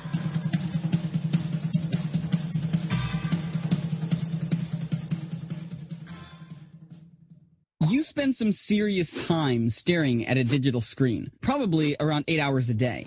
There's work, video games, surfing the web, and every other function of life on all our devices. Hey, we live in an age where everything is digital. It's just par for the course, right? But have you ever thought about the impact all that has on your eyes? All that screen time is going to affect your vision. Maybe now, maybe later, but it's gonna happen. We're talking everything from eye fatigue and headaches to eyes that are so dry and irritated, they could make even the techiest dude alive want to go analog. It's pretty hard to do the stuff you love if your eyes are feeling exhausted or burnt out. But it's not like less time in front of a screen is an option these days. So what do? It's like you need some crazy awesome invention that can help your eyes stay fresh and protect them so that you can get the most out of your digital consumption. Introducing Gunnar Optics. Gunnars are these super sweet computer glasses that make it easier and more comfortable to enjoy all your digital activities. There's seriously some NASA-grade stuff going on here, but basically, they have this uber-smart lens technology that improves your visual experience, protects your vision, and helps prevent wear and tear on your eyes. Gunnar's yellow lenses filter out harsh artificial light, which helps you see better, and they relax your eyes and stop them from straining constantly. Plus, they help combat all those other nasty side effects of staring at screens all day, like eye fatigue and dryness. Your eyes do a lot for you. Return the favor with Gunnars. For more information about Gunnars and to see a video with me wearing my pair of Gunnars, visit piratechristianradio.com/Gunnars. That's Gunnars. Again, piratechristianradio.com/Gunnars. And thank you for your support.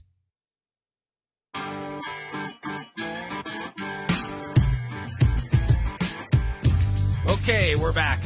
We're well into hour number 2, sermon review time. I've got a Ed Young animal sermon. Yeah, hang on, we'll do this right.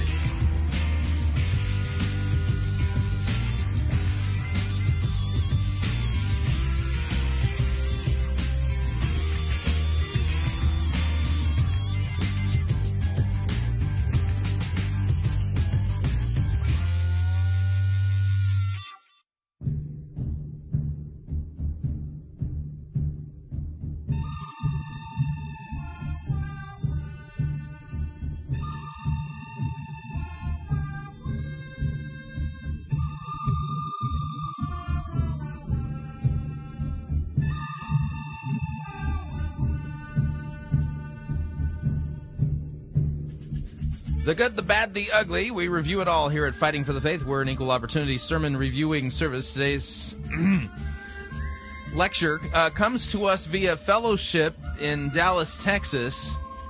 Leader Ed Young presiding.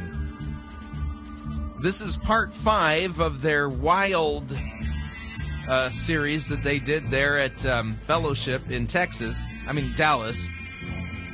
And supposedly this is all about being an eagle.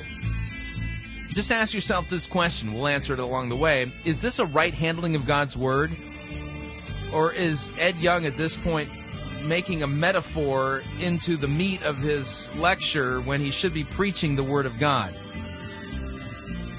Yeah, it's... I don't even know how to describe it. It's just that bad. But, you know, he makes an animal of himself for sure during the sermon. That's all I'm going to say. Let's, without any further ado... Here's Ed Young and Wild, Part 5. I want to welcome everybody here at Fellowship Church. We're one church in many different locations. I want to say hi to our friends in Miami, down in South Florida. Also, downtown Dallas, Plano, Fort Worth, all of our online folks. How are you guys doing? We've been seen in over 40 countries online. So right now, we're being viewed by a lot of different people in a lot of different places. Now, our online campus does not give you an excuse to miss. It means if you're traveling, you can participate online. Well, today we're in our series called Wild. The Bible talks a lot about wild stuff. God is our creative creator, and He's created creatures. He talks about creatures in Scripture as illustrations, as metaphors that we can learn from. Well, today we're going to look at one of the most majestic creatures on the planet. Let's bring out the bald eagle. We have a female bald eagle handled. They got the band playing Fly Like an Eagle. So this reminds me of a variety show. I mean, oh, man. We're going to look at one of the most majestic creatures on the planet. Let's bring out the bald eagle. We have a female bald eagle handled by Kelly Rayner. And this is a wild bird that will be returned to the wild kingdom very, very shortly. Is she gorgeous or what? Unbelievable. Eagles are just crazy. They really, really are. They build nests sometimes that weigh over a ton. They construct these nests with sharp sticks, and then they line the nests with materials that are soft, like their feathers or moss, grass. And then when the eaglets are hatched, as they mature, they take away the soft materials, so the nest actually makes them uncomfortable enough to fly. Well, that's great. I mean, we're exegeting, the properties of an eagle. Wow. Can we look at the Bible, Ed? I mean, this is a fine variety television show, I'm sure. I'm sure your ratings are really high, but I have no idea what this has to do with your job to do the vision that Jesus cast, that you're to preach the word, the full counsel of the word of God, proclaim repentance and the forgiveness of sins in his name. That kind of stuff. Great eyesight. They can see a 12-inch fish leaping in a lake 5 miles away. They have 8 times more visual cells per cubic centimeter in their eyes than we do in ours. An eagle is a beautiful bird, a great bird. That's why God compares you and me to an eagle. Isn't that cool? God says in no uncertain terms, we're eagles. We can become eagles. We're eagles. God says in no uncertain terms, you can become an eagle. Really? Can you show me that in context from a biblical passage? Time is slipping into the future. Steve As he's quoting the lyrics from the Fly Like an Eagle song. Miller was right. We have an opportunity to fly like an eagle. And today, we're going to learn how to fly. We're going to learn how to fly in our relationships. We're going to learn how to fly in our marriage. We're going to learn how to fly in our career. We're going to learn how to fly in our finances, because the Bible has... Now notice all of the themes. It has to do with everything that's imminent, nothing transcendent. We're going to fly in our marriage, our finances, our career, whatever. We're going to experience life change. Everything has to do with the here and the now. But he's not teaching sound biblical doctrine. You'll see it as we go. Has a lot to say about soaring and flying like an eagle. I'm sure the Bible does. Please show me. Kelly, thank you so much for bringing the eagle to us. Now, she's going to go backstage, and we're going to have the first ever eagle cam. That's right, an eagle cam. So while I'm talking, you're going to see this eagle. And this eagle's told me already she really enjoys Fellowship Church a lot. She said that, so I'm very, very excited about it. That's right, we're all eagles. So turn to your neighbor and say, you're an eagle. Notice we're not in a biblical text at this point. How much do you want to bet that the verse he finds that references us being somehow likened to an eagle is taken out of context? That's right, an eagle. Eagles soar. They don't just fly. Yeah, they do some fluttering and some flapping. They use, though, the winds and the air to soar. Eagles have been seen flying at 10,000 feet. When a storm is coming their way, they fly to a very high spot. Use the winds to propel them above the storm. They have a unique perspective. They don't see just a little postage stamp. No. They see the whole scene, the whole picture. That's the kind of vision that God wants us to have. Because God somewhere says in the Bible, which he hasn't pointed out yet, that we're like eagles. That means that God wants us to soar above and have the vision of an eagle. I'm not buying it. Because we are eagles. In Isaiah chapter 40, verse 31, the prophet tells us, Isaiah chapter 40, verse 31. That should be a tip-off. And what I mean by that is that how much do you want to bet that as soon as we put this in context, that's not what it's teaching? Notice, we've already gotten some teaching here, okay? Eagles fly above the storm. They have vision. They can see things really well, and this is what God wants us to do. How much you want to bet Isaiah 40 verse 31 doesn't say that? We're going to read this in context here in a minute, but let's let him lay out his case for a minute or two. Who wait upon God get fresh strength. They spread their wings and soar like eagles. They run and don't get tired. They walk and don't lag behind. Now that is something else. That's a stunning verse from Scripture. But notice that Isaiah 40, verse 31, begins with the word but. That's a conjunction. Okay? Conjunctions connect words and phrases and clauses together to complete an entire thought. So if you're going to begin Isaiah 40, verse 31, but they who wait upon the Lord shall renew their strength. Wait a second, there's a but there. What's the rest of this passage teaching? What is this passage about? Well, let's take a look. And we're going to start at verse 1. Because there's something really going on in the book of Isaiah that we need to know, but he's not teaching it. I mean, it's as if, he's sitting at his computer trying to figure out how to come up with a relevant life change imminent sermon that avoids transcendent doctrines and things like that. And so he types into his computer, eagle. And up comes this verse. Oh, okay. Look at that. It says, they shall mount up with wings like eagles. Ah, ha, ha, ha, ha, ha. Now notice it doesn't say they shall be eagles. They shall mount up with wings like eagles. So the Bible doesn't say that we're eagles or that, that we can become eagles. He said the Bible is full of all these passages that said that we're just like eagles. Isaiah 40, verse 1.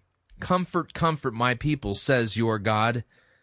Speak tenderly to Jerusalem and cry to her that her warfare is ended, that her iniquity is pardoned, that she has received from the Lord's hands double for all of her sins. Oh, I see. Yeah, well, if you're familiar with the history of Israel, the people of Israel had this really bad habit. And that is that they would go whoring after other gods. That's what the Bible calls it. And you're thinking, man, that's some strong language, Chris. Yes, it is, because that's how the Bible describes it. They would go whoring after other gods. They were guilty of idolatry in the extreme, and God would punish them and judge them for their sins. The 10 tribes of the northern kingdom, they were wiped off the face of the map for their whoring idolatry. Okay?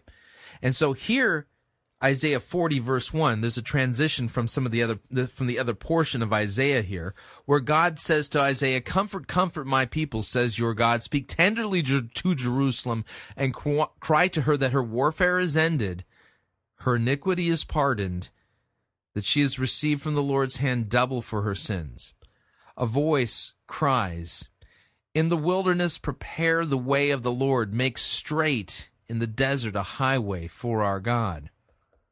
Yet, by the way, this Isaiah 40 verse 3 is a prophecy regarding John the Baptist. Every valley shall be lifted up, every mountain shall be made low, and the uneven ground shall become level, and the rough places a plain, and the glory of the Lord shall be revealed, and all flesh shall see it together, for the mouth of the Lord has spoken. So notice the gospel tie-ins here. A voice says, cry, and I said, what shall I cry? All flesh is grass, and all its beauty is like the flower of the field. The grass withers, the flower fades. When the breath of the Lord blows on it, surely the people are grass. The grass withers, the flower fades, but the word of God will stand forever. Okay, talking about the fleetingness of life, of our mortal existence. Go on up to a high mountain, O Zion, herald of the good news. Lift up your voice with strength, O Jerusalem, herald of good news. Lift it up, fear not. Say to the cities of Judah, behold your God. Behold, the Lord God comes with might, and his arm rules for him. Behold, his reward is with him, and his recompense before him. He will tend his flock like a shepherd. He will gather the lambs in his arms. He will carry them in his bosom, and gently lead those that are with young. Who has measured the waters in the hollow of his hand, and marked off the heavens with a span, and closed the dust of the earth in a measure, and weighed the mountains in scales, and the hills in a balance? Who has measured the Spirit of the Lord? Or what man shows him his counsel? Whom did he consult? And who made him understand? Who taught him the path of justice, and taught him knowledge, and showed him the way of understanding?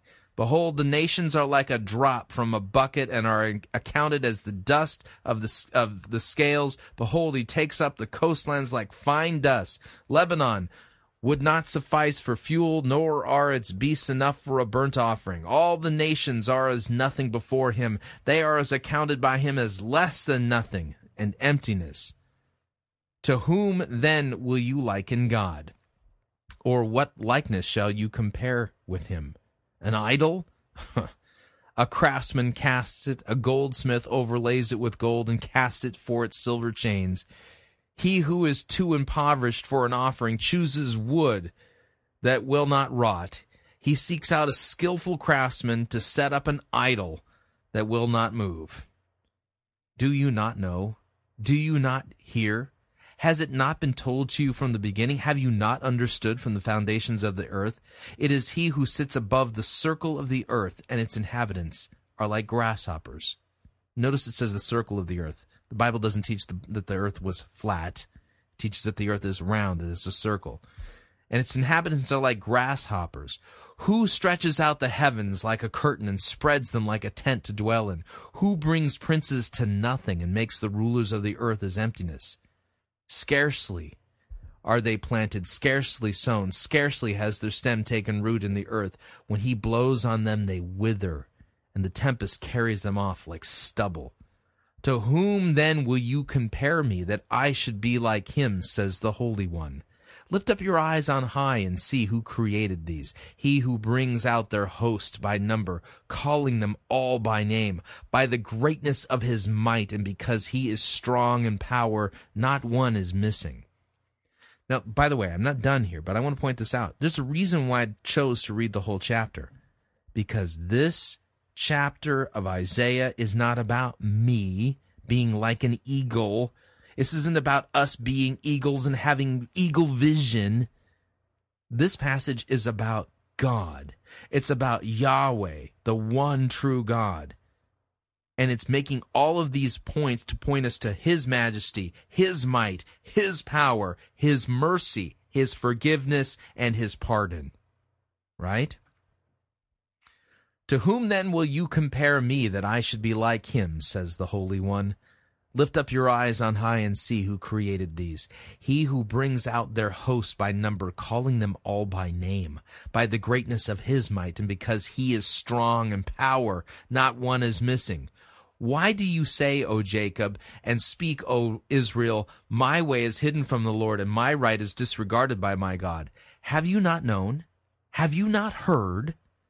The Lord is everlasting. He is the everlasting God, the creator of the ends of the earth. He does not faint or grow weary. His understanding is unsearchable. He gives power to the faint, and to him who has no might, he increases strength. Even youths shall faint and be weary, and young men shall fall exhausted. But they who wait upon the Lord shall renew their strength. They shall mount up with wings like eagles. They shall run and not be weary. They shall walk and not faint. Notice it says, they who wait for the Lord. Wait upon the Lord. That's the key. He's not just saying, oh, you're just like an eagle, and you need to ascribe to yourself and embrace the attributes of an eagle. Yeah, already Ed Young's sermon is for the birds, because he's wrongly handling the biblical text. But those who wait upon God, see the word wait? It means to expect. It means to take something weak and wrap it around something strong. Think about your faith and mine. Jesus said if you have the faith of a mustard seed, that's enough faith to enter into a personal relationship with him. So often, our faith seems like a thread. Yet the Bible says we can wrap our thread around God's cable. The Bible says also that a cord of 3 strands is not easily broken. That is what is there for us as we engage the eagle in us that only comes from God himself. Those who wait upon God. The text doesn't say there's an eagle in us. Get fresh strength. This word fresh. If anything, the strength is from outside of us. God gives it to us. Means to exchange. Think again about the eagle. The eagle molts. It exchanges old feathers for new feathers. And the new feathers are for a new season. When we wait upon God, when we get fresh strength, we have an exchange taking place. We have new feathers for a new season. God is preparing you right now for a new season in every slice of your life. The text doesn't say that. Notice how he's scratching, itching ears here. You're an eagle. You're an eagle. No, it says that the Lord gives us strength, and it's a metaphor. You can soar. I can soar. They spread their wings and soar. They run and don't get tired. They walk and don't lag behind. You realize an eagle, the older he gets, becomes stronger and stronger and stronger. And that's the way it is as we walk with God. We can get stronger and stronger. What am I saying? I'm saying simply this. The eagle is all about vision. Vision means to make out what most people miss. So the eagle's all about vision. And apparently this is the secret that God had in the text. You have to figure out what an eagle's all about so that you can see it. So an eagle's all about vision. Eagles make out what most birds miss. A vulture is a bird that pretty much eats roadkill. They feed on dead stuff, dying stuff. And where does this text talk about vultures? You're eisegeting vultures into this metaphor that you took out of context. Let's be honest. We live in a culture of the vulture. Are you a vulture? Or an eagle? An eagle, on the other hand, soars. An eagle sees the whole picture. And a turkey twists God's word and says things that it doesn't say. The whole situation. An eagle has this perspective like no other bird. I don't know about you, but sometimes in life I meet people, I say, oh, I'm talking to an eagle. I am talking to an eagle. Yet never once have I sat down and tried to figure out what kind of animal I'm talking to. I'm talking to an eagle. I'm talking to a turkey. I'm actually listening to one right now. After a while, though, I'm like, I'm talking to a vulture. This vulture is all about roadkill. This vulture is all about feeding on dead things. The eye of an eagle is formulated to look forward. God wants you and me to look forward. Obviously, the eagle can see a little bit in the rearview mirror. So God wants us to look forward, okay? Because, that's what apparently Isaiah 40:31 is all about. You need to have vision and look forward and not be into roadkill, but living things. We have to remember the things that God has done. So often, we forget what we should remember and remember what we should forget. Yeah, like you've forgotten that your job's to preach the word. All of it. And you're not doing that. However, as we walk with God, it's all about soaring, it's all about flying, it's all about moving. Yet somewhere along life's journey, the culture of the vulture clips our wings. They tie our talons. They cage us and ground us. And instead of soaring, we're standing. Oh no, those pesky vultures. I had no idea that vultures had the ability to make an eagle walk. I had no idea. Instead of really flying, we just spend our lives fluttering. Time is slipping into the future. And it's time that we fly like eagles. Are you an eagle? Or are you a vulture? The Bible gives us a great account of some people who were fighting this fight.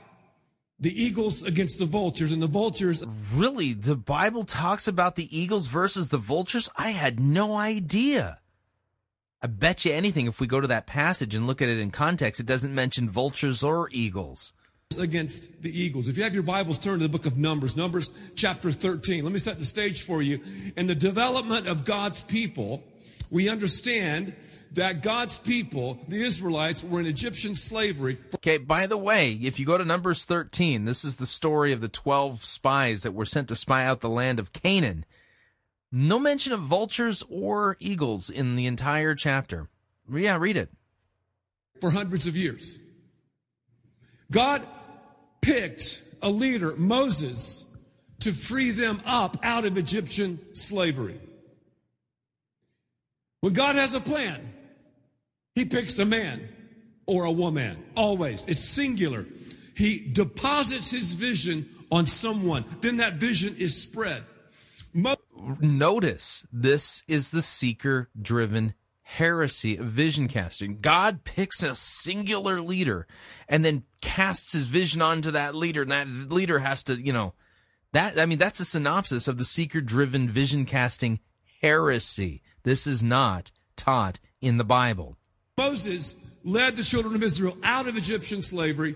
God did all of this supernatural stuff, parted waters, fed them from heaven. It was just crazy what God did. Amazing stuff. And the people saw it. The people saw life change.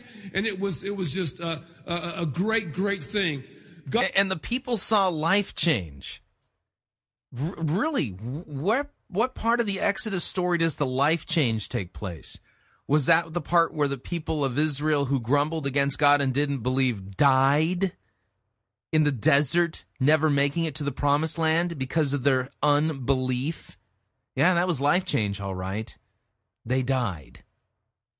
No, see, you're hearing all of the seeker-driven themes being played out in this sermon, and yet none of this is taught in Scripture. He's just eisegeting it, reading it into these texts. God told them about a tract of land, the promised land. And the Bible calls this the land flowing with milk and honey. God said, the land is yours. Do you get it? God said, read my lips. The land is yours. It's yours. You, though, are going to have to claim the land. God always gives us, I'm talking about eagles, a tract of land, a tract to attack. He always gives us. Really, where in the Bible does it say that God gives eagles a tract of land, huh? Where does it say that? You've taken one verse that mentions eagles as a metaphor in passing, half of a thought, it's not even a full sentence, out of context, and now you're pouring all this stuff into. Where in the Bible does it say that God wants to give eagles a tract of land? Land to claim, a tract to attack. Living for the Lord is adventuresome. It's exciting. We step out. We claim what God has given us. So one would think God's people would have gone, oh man, this is absolutely off the chain. All we got to do is claim the land. It's the land of milk and honey. It's a tract to attack. Yeah, it's inhabited by some pretty big people, but God has given it to us. We're going to have to fight. It's our land. We can do it. I mean, look what God has done. Look at the future. You would think, God's people, eagles, right? They're soaring. They have their perspective. You would think everything would happen great.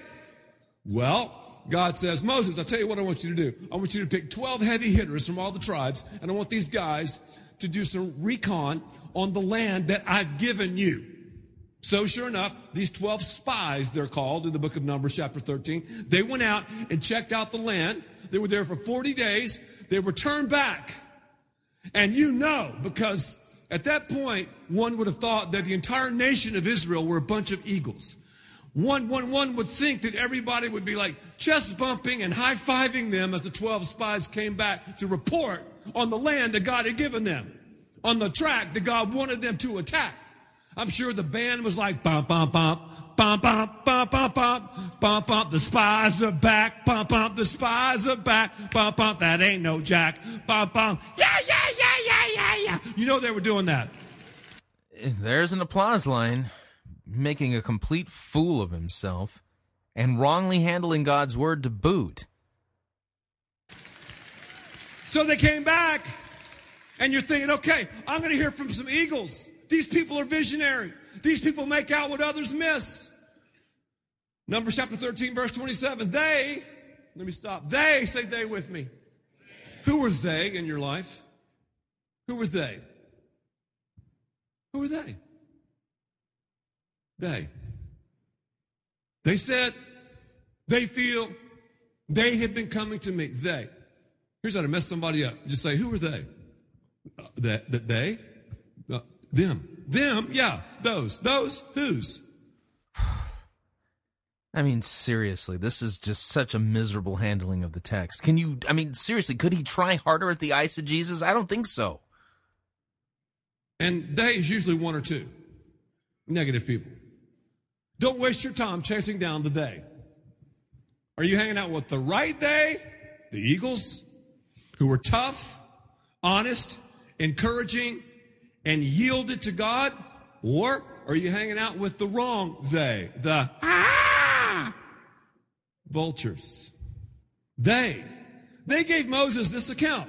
We went into the land to which you sent us, and it does flow with milk and honey. Here's its fruits. They were showing pomegranates, grapes, whatever. People were cheering, chest bumping, high-fiving. The band was playing. But, look at verse 28. But, whenever someone says but, everything else they've said before the but really doesn't matter. But, I love you, but, I'm with you, coach, but, I love the team, but, the school is awesome, but, this church is great, but.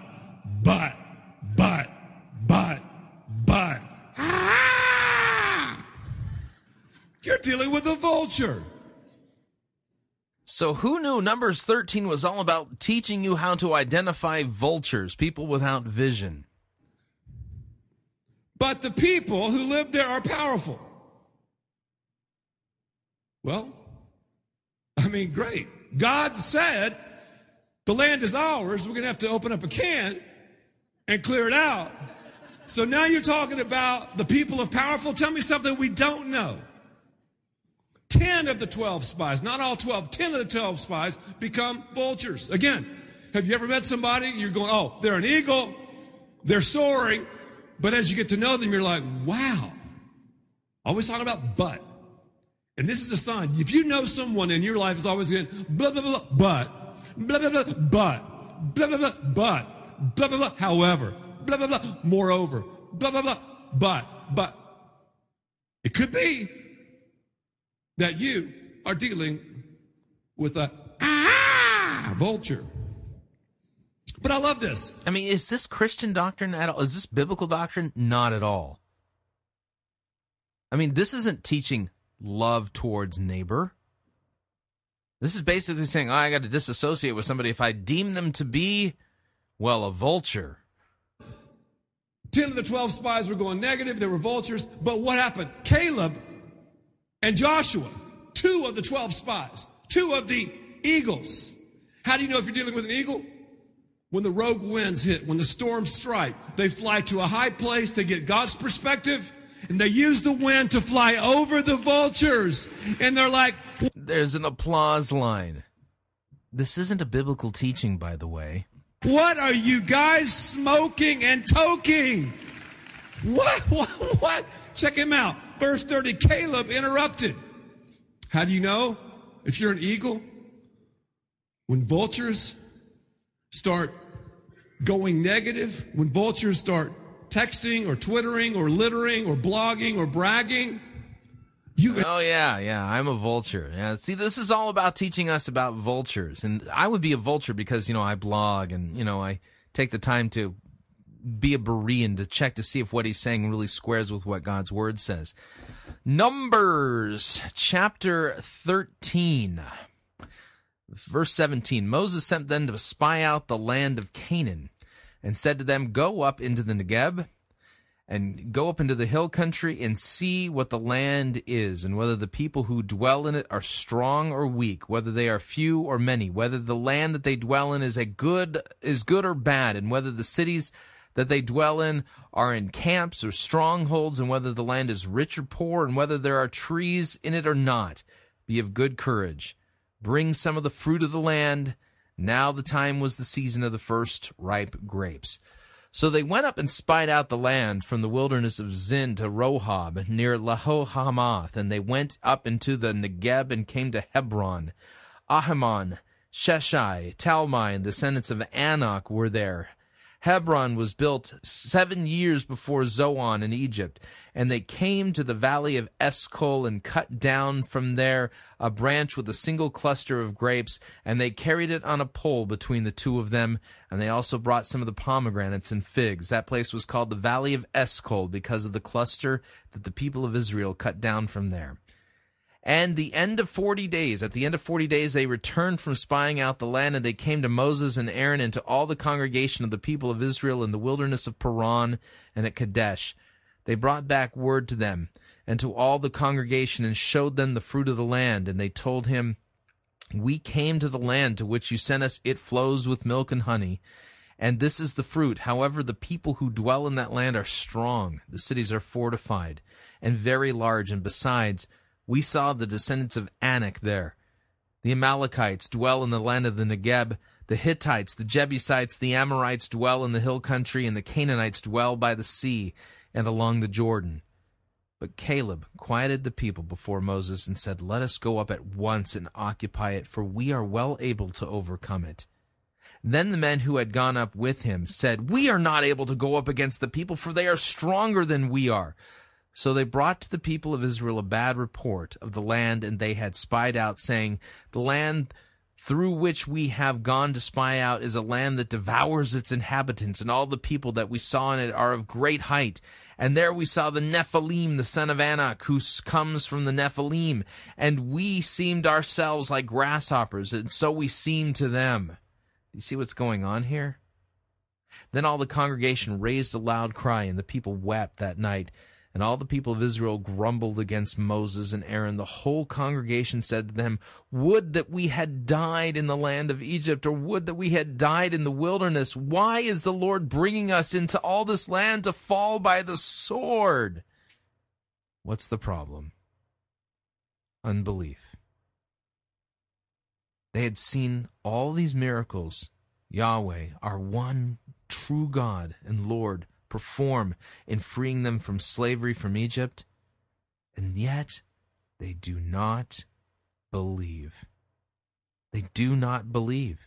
They think God has it out for them, and yet God has done nothing but prove to them over and over again through his deeds that he loves them and has their best in mind. He's freed them from slavery, miraculously drowned the armies of Pharaoh in the Red Sea, and here they are, fearful and terrified and distrusting the Lord.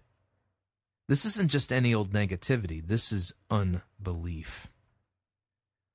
Would that we had died in the land of Egypt, or would that we had died in this wilderness. Why is the Lord bringing us into this land to fall by the sword? Our wives and our little ones will become prey. Would it not have been better for us to go back to Egypt? And they said to one another, "Let us choose a leader and go back to Egypt." Then Moses and Aaron fell on their faces before all the assembly and the congregation of the people of Israel. And Joshua the son of Nun and Caleb the son of Jephunneh, who were among those who had spied out the land, tore their clothes and said to all the congregation of the people of Israel, "The land which we passed through to spy it out is an exceedingly good land. If the Lord delights in us, he will bring us into this land and give it to us, a land that flows with milk and honey. Only do not rebel against the Lord, and do not fear the people of the land, for they are bread for us. Their protection is removed from them, and the Lord is with us. Do not fear them." Then all the congregation said to stone them with stones. But the glory of the Lord appeared at the tent of meeting to all the people. And the Lord said to Moses, "How long will this people despise me? How long will they not believe in me? In spite of all the signs that I have done for them, I will strike them with pestilence and disinherit them, and I will make of you a nation greater and mightier than they." But Moses said to the Lord, "Then the Egyptians will hear of it, for you brought up this people in your might from among them, and they will tell the inhabitants of the land, They have heard that you, O Lord, are in the midst of this people, for you, O Lord, are seen face to face, and your cloud stands over them, and you go before them in a pillar of cloud by day and pillar of fire by night. Now if you kill this people as one man, then the nations who have heard your fame will say, it is because the Lord was not able to bring this people into the land that he swore to give to them, that he has killed them in the wilderness. And now, please, let the power of the Lord be great as you have promised, saying, the Lord is slow to anger, abounding in steadfast love, forgiving iniquity and transgression, but he will by no means clear the guilty, visiting the iniquity of the fathers on the children to the third and fourth generation. Please pardon the iniquity of this people according to the greatness of your steadfast love, just as you have forgiven this people from Egypt until now. Then the Lord said, I have pardoned according to your word. But truly as I live, and as all the earth shall be filled with the glory of the Lord, none of the men who have seen my glory and my signs that I did in Egypt and in the wilderness have yet put me to the test, these 10 times have not obeyed my voice, shall see the land that I swore to give to their fathers, and none of those who despise me shall see it. But my servant Caleb, because he has a different spirit and has followed me fully, I will bring into the land into which he went, and his descendants shall possess it. Now, since the Amalekites and the Canaanites dwell in the valleys, turn tomorrow and set out for the wilderness by the way of the Red Sea. And the Lord spoke to Moses and to Aaron, saying, how long shall this wicked congregation grumble against me? I have heard the grumblings of the people of Israel, which they have grumbled against me. Say to them, as I live, declares the Lord, what you have said in my hearing I will do to you. Your dead bodies shall fall in this wilderness, and of all your number listed in the census from 20 years old and upward, who have grumbled against me, not one shall come into the land where I swore that I would make you dwell, except for Caleb, the son of Jephunneh, and Joshua, the son of Nun. But your little ones, who you said would become a prey, I will bring in, and they shall know the land that you have rejected. But as for you, your dead bodies shall fall in the wilderness, and your children shall be shepherds in the wilderness 40 years, and shall suffer for your faithlessness, until the last of your dead bodies lies in the wilderness. It's funny that Ed Young isn't preaching that. In fact, it's tragic, because that's really the point of this text, is not fearing, not trusting, not loving, not obeying God, not believing in Him, but thinking He has your worst in mind. This isn't about negativity. It's about lack of faith. We continue. Interrupt. Eagles say, hey, that's fine, but here is what God said. Here is what I know. Here is where I'm flying. So Joshua and Caleb interrupted. They called for silence. Up.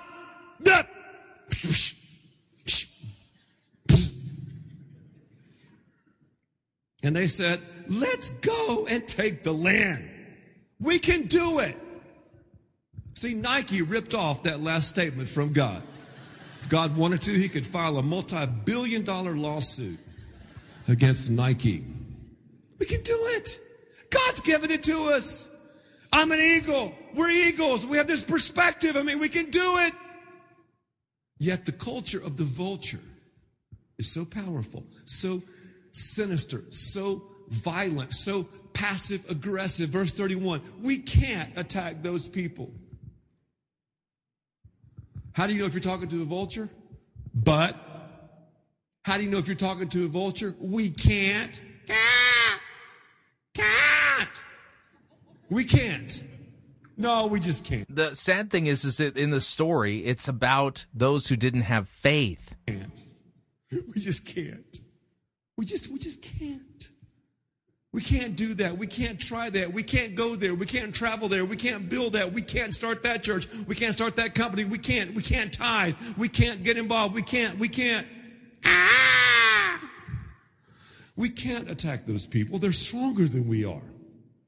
Look at verse 32. They spread among the Israelites a bad report. You know what I love about our church? Vultures don't last very long at Fellowship. Vultures don't last very long at Fellowship because there's nothing dead to eat. You know, if you were to use Numbers 13 correctly, it makes me, those who don't really trust and believe God. I would be convinced that using the metaphor that, Fellowship would be full of vultures. Because they don't hear his word. They haven't been brought to repentance and faith and trust in Christ for the forgiveness of their sins. And this isn't a passage about negativity. I mean, if you were to really correctly use the metaphor here, the eagles are the true believers, those who have faith in God. The vultures are the unbelievers. And based upon the preaching that I'm hearing, this sermon's powerless to bring anybody to repentance and faith in Christ for the forgiveness of their sins. In fact, this is a different gospel altogether. Everything is living.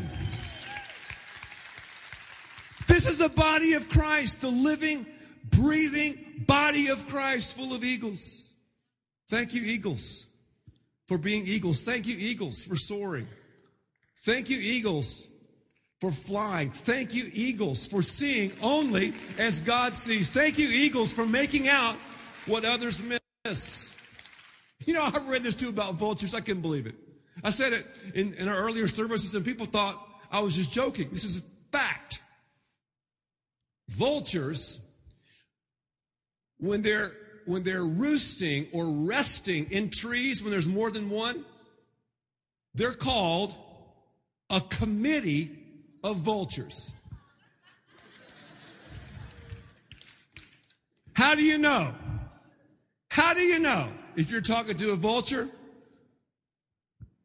Let's form a committee.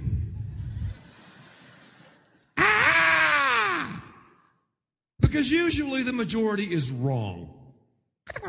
Usually the majority is wrong. Usually the majority is wrong. But see, it sounds so sexy, so American, so cool, so politically correct. It's like, the majority is right. The majority is usually wrong. Slap against democracy. It's an interesting slap. Leaders take people not where they want to go, where they need to go. And as an eagle, you'll feel lonely. As an eagle, you'll be like, man, I'm the only one up here. As an eagle, I'm the only Christian on my team, the only Christian at school, the only Christian in my fraternity, the only Christian in my sorority. You're an eagle. I'm the only Christian. I'm the only one. I'm lonely up here. Sometimes it is. But the Bible promises me our strength is found in God. We can take our thread, wrap it around His cable. Our new feathers are for new seasons, and we'll fly like we've never seen and have victory and a perspective like no one can have but the eagle. They spread among the Israelites a bad report. All the Israelites grumbled against Moses and Aaron. If you're not leading, you're not hurting. If you're not hurting, you're not leading. Leading is not easy, leadership. And speaking of majority, we've only done... He's not talking about being a minister. He's talking about being a Führer. On one survey in the history of Fellowship Church. Only one survey. Which, by the way, this has nothing to do with this text. Survey. Back in the day, we had 700 people, and we did all these scientific tests. And we asked people, what do you want in a church? I thought that'd be cool. When we read the report, I just started laughing. I go, we're doing the exact opposite. What did they want to hear the word of God in context? Is that what they wanted? Of what the people want. Wow. So leaders take people not where they want to go, where they need to go. If we'd have stopped there and changed, we'd have 700 people instead of 20-something thousand people. So I'm here to tell you, the majority... Well, that proves that this must be from God, because they have so many people there. ...is usually wrong. We want comfort. I do. I want to hang out in the nest, keep the nest soft, keep the grass in there, keep the feathers in there. I want to chill. Give me a Perrier with a little umbrella in it and massage my feet. That's what I want. But God takes out the material. God takes out the comfortable stuff. God uses those sticks to prick us and to motivate us and to stimulate us to do what? Fly. We can fly. This isn't from any biblical text at all. He's just created the impression that this is a Bible teaching, and it's not. Like eagles. So this culture of the vulture can spread very, very rapidly. How do you know if you're talking to a vulture? They. How do you know if you're talking to a vulture? Can't. How do you know if you're talking to a vulture? It's always negative. They spread a bad report. Just negative. Everything is bad. And then they grumbled. And then they used they all the time. So verse 2, Numbers 14, all the Israelites grumbled, and the whole assembly said to them, if only we had died in Egypt. They wanted to go back to slavery, go back to the whip and chain. What? Look at verse 4. And they, again, said to each other, we should choose, committee, we should choose, what does everybody else think? We should choose a maintainer, not a leader, a maintainer to go back to Egypt. Their worst fear was what? Oh no, we might die in the wilderness. What if we don't claim? No, their spirit was they didn't trust in God and they despised him. The promised land, you know, that scenario sickness. What if we die in the wilderness? There's rattlesnakes here and Gila monsters in the sun. Oh, what if we died? God's patient. He's forgiving. He's merciful. God, though, gave them 10 opportunities to repent. They didn't do it. God has a fuse length. God said, you know what? You're not going to enter my land. Because you're a vulture culture, you're not going to enter the tract. You're going to clock out. You're going to die in the wilderness. So their worst nightmare became a reality. They died. They became roadkill in the wilderness. And don't you know, when they were becoming roadkill, they were like, wow, we could have claimed the land and opened up a can, and we could be in the land of milk and honey right now, but instead, we're becoming roadkill. And then the Bible says they cried. They felt guilty. Oh, God, we messed up. Snot dripping out of their nose. Tears. And you're like, man, come on, God. I mean, seems like they're repenting. He gave them 10 opportunities. 10. They weren't repenting. They were just feeling guilty. Repenting of what exactly? Being negative? The text says that they despised God and didn't believe him. There's a difference in feeling guilty than biblical repentance. Repentance is making an about face. It's turning the other direction. Yes, we have to feel remorse and regret. We have to be willing, though, to turn from that sin, which they were not willing to do. They died. Then 40 years later, this should have taken them a couple of weeks to come. 40 years later, the eagles, Joshua and Caleb, soared into the promised land. Thank you, church. I want to thank everybody. If you're watching this on television, online, at all of our campuses, thank you for being eagles. Let me tell you what's happening at Fellowship. I just had the opportunity several days. And now to steer into him as the ultimate example of somebody who's an eagle. Days ago to share in depth with 200 of our leaders about what's going on. And so often things are moving so fast here. We're flying so fast and so high. I forget what's going on. You want to know what's going on in Fellowship? You want to realize what's happening? Yeah, I can tell you do. We have something. Yeah, thank you. We have something. Yeah. We have, help me please. We have something at Fellowship called C3 Global. C3 Global is a ministry to pastors and leaders around the world. We have a connect to teach them how to not handle the biblical text correctly and how to vision cast and to obfuscate and disobey God regarding what a pastor is supposed to do. Connection and alliance with churches all over the place. We do whiteboard sessions, leadership training. We help leaders It's an organic, holistic approach to pastors and their families. Did you realize last month that over 500 pastors quit the ministry? 500. Now, I come from a pastor's home and have a heart for pastors. I believe the church is the hope of the world, the only institution that Jesus built. Do you know why pastors quit? Number one, congregational abuse. Number two, they're not paid enough. Right, they don't have private jets like you do. And number three, their priorities get totally out of whack. Right, because that's what you teach them to do. So we have Dr. Claude Thomas, an amazing leader, who is president of C3 Global.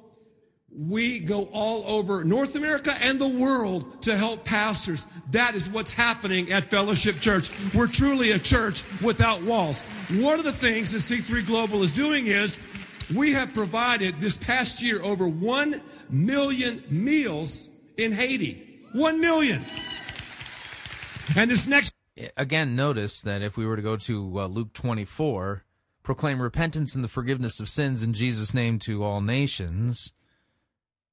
And Matthew 28, all authority in heaven and earth has been given to me. Go therefore, make disciples of all nations, baptizing and teaching all that I have commanded. Well, we're looking at vision creep here.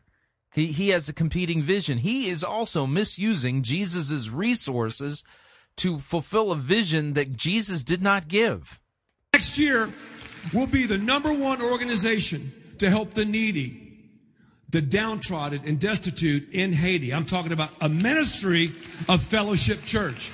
We also have the C3 Conference. It's one of the amazing leadership conferences in the world. So again, this is a church without walls. We have record attendance and record registrations already. Thank you, because people are talking about you all over the place, and we bring in leaders, men and women from all over, everywhere, to talk about the church and to talk about the raw and the real when it comes to leadership. So we're thrilled about this. Something else that we've done recently, Lisa and I wrote a book called The Sex Experiment. It's been a New York Times bestseller. We have given all the advance and all the royalties go to Fellowship. Don't clap. It's just what we want to do. We have a generous church. God's a generous God. You're generous people. It starts with the leader. And I'm happy. We're happy to do this. Usually during the week, we travel somewhere around the country teaching people about the beauty of sex, teaching people about the sexual revolution that starts with God, because we've allowed our culture to hijack sex from us. And it's time that we... Right, yeah, that's what the problem is. Has nothing to do with people being born dead in trespasses and sins and rebelling against God. No, it's that we've let the world take away the sex thing from us, the church. Oh, brother. We started and talk about something God was not shy to create. So churches all over the place are doing the sex experiment. So be in prayer for our church and what we're doing. Furthermore, in our children's ministry, we have one of the largest children's ministry. This sounds like Rick Warren's update from Rwanda. I mean, all these great things that they're doing, all of them off topic, off vision, off mission. Largest children's ministries in the world. That's great. That's fine. We have one of the largest churches in the world. That's great. That's fine. But let me tell you where the rubber meets the road. We write our own curriculum for children. It's biblically based. It's highly creative. Whenever you go somewhere that's not creative, don't blame God. God's a creative genius. Blame the leaders.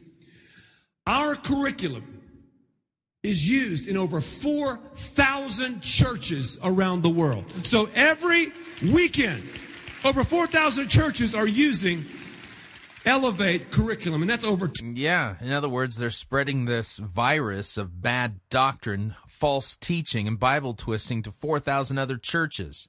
200,000 kids who were dialed in to Elevate. So somebody better clap. Here we clap for sports teams. That's what I thought. That's what I thought. And recently, it's just been translated into French, and it's just been translated into Spanish. We just had a meeting in California with a Spanish organization that has over 40,000 churches, which we're going to partner with to get this curriculum to them, and also they'll help us with the conferences. Also, too, within the house, I'm talking about within the house, we have FC Creative. FC Creative. These are volunteers, you know. Most are volunteers. 95% are volunteers that help us create everything that we do. Why'd you laugh? What happened? Oh, the eagle. That's okay. Yeah, the eagle. She loves it here. She loves it.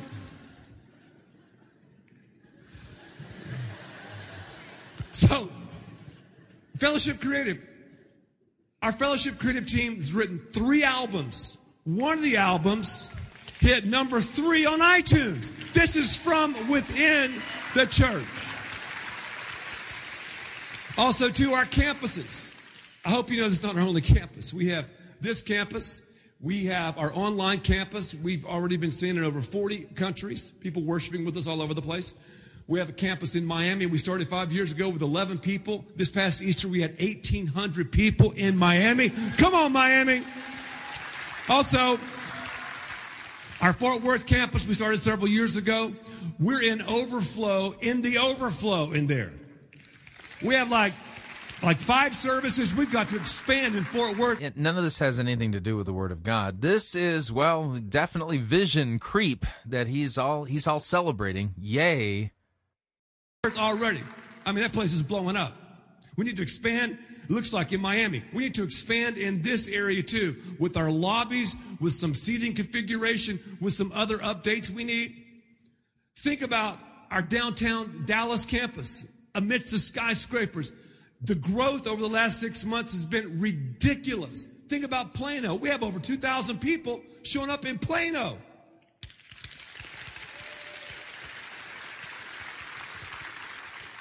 And then fellowshiplive.com. Of course, that's our online campus. We have our very own online pastor. So man, that should thrill you. Make sure to visit some of these campuses around.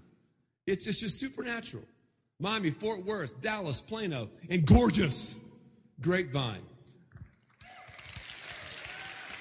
Alasso Ranch. Have you heard about our camp? How many people have never been to Alasso Ranch? Go ahead and be honest. Oh, man. Shame on you. That is... Guys, I'm telling you something.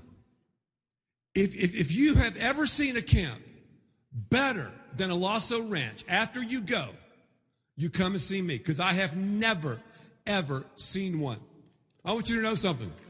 What's happening at Alasso Ranch is phenomenal. Several years ago, we bought 1,100 acres from a nonprofit organization for $300,000. Pretty good deal. 1,100 acres in East Texas for $300,000. Well, then we spent $40 million before we had the money. $40 million to build this amazing camp for kids, for adults, water parks, archery, ropes courses, horseback riding, basketball, fishing, canoeing. It goes on and on and on. The life change out there, the word alasso in the original language means life change. The life change out there has been spectacular. Absolutely spectacular. And this year we're partnering with an organization, just one of the things we're doing, that helps families of heroes who've been lost on the battlefields in the wars all over our world. And for free, for absolutely free, we're bringing in the families of these wounded warriors and those who have lost loved ones, men and women, on the battlefields, to give them just a week of retreat. But here's the deal. At Alasso Ranch, we still owe $20 million. Got quiet. You know, the good news is we got the money to pay the $20 million off. Yeah, you got the money. We haven't brought it in yet, but you got the money. Yeah. Hitting them up for more money to fulfill the vision, not the one Jesus gave for the church. Yeah, that's what, go now clap. Yeah, that's what I thought. So, Here's what's going to happen. We're praying that God would prosper and bless many, many here. And He is. He's going to bless some of you financially in a crazy way. You'll be like, I'm not that smart. Where'd this money come from? God blesses people, not everybody, but God blesses some people with money. Why? To fund the church. I mean, let's be real. If people aren't blessed financially, how are we going to move the ball downfield?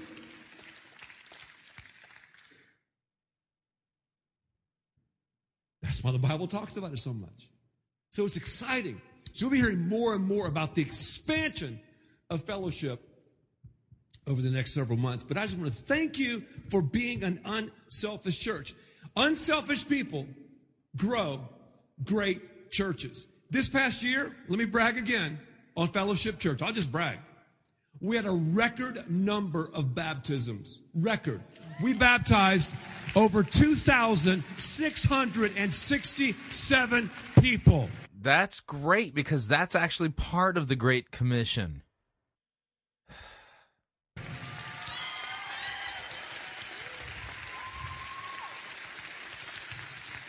So the best is yet to be for Fellowship Church. But I want to give you just a little bit of homework. The drums are playing, my favorite instrument. We're spurring the cue sappy music. The horse to the barn. I'm trying to think of an eagle metaphor I could use. Yeah, the eagle is flying to the nest. Number one, here's what I want you to do. I want you to incorporate God's vision in your life. Which vision would that be? What are you talking about? Define the word vision. God's vision is awesome for every single person here. It's eagle-like. Really? And where would I find it so that I can incorporate it into my life? God, show it to me. Reveal it to me. Oh, so I need it prophecy style. So God's word isn't enough. It's not sufficient. 2 Timothy 3:16 and 17 says that all scripture is God-breathed, profitable for teaching, correcting, rebuking, and training in righteousness, so that the man of God may be fully equipped, fully qualified for every good work. Apparently not, because now we need a direct vision from God. His word tells us how to do it, how to live it, in every venue, in every slice of life. The Bible says where there is no vision, Proverbs 29:18, the people perish. That means the prophetic word of God, the written word of God. How do they perish? The vultures. The vultures feed on stuff that's dead. Oh no, those vultures. Something dead in your life? God wants to renew it. He wants to restore it. Really? So there's something dead in my life, God wants to restore it. No passages say that. It's time to grow new feathers, to fly, to soar. Yeah, hopefully they'll come in as eagle feathers, not turkey feathers. To incorporate God's vision. Also, too, remember to love the vultures in your life. Maybe you need to fly over some vultures. Maybe you're dating a vulture. Maybe you've got a kid and you go, man, this child is kind of acting like a Great. Now we're teaching parents to see their kids as buzzards. This is just a miserable train wreck. Maybe you work for a I don't know. God, give me your perspective, your dream. I want to fly in your framework.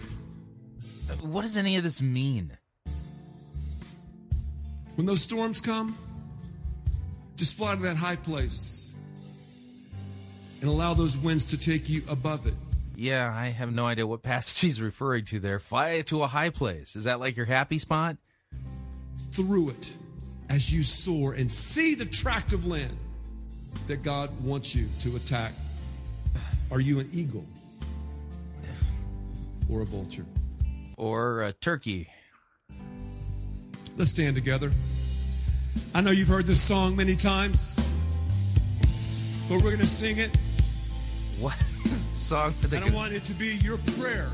Oh, no. No. Please, no.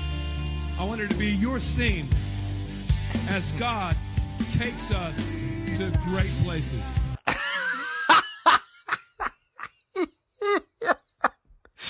No. No. You're going to have him sing I Believe I Can Fly. Oh, you have got to be kidding me. I believe I can fly. Oh, they think that this is a praise song.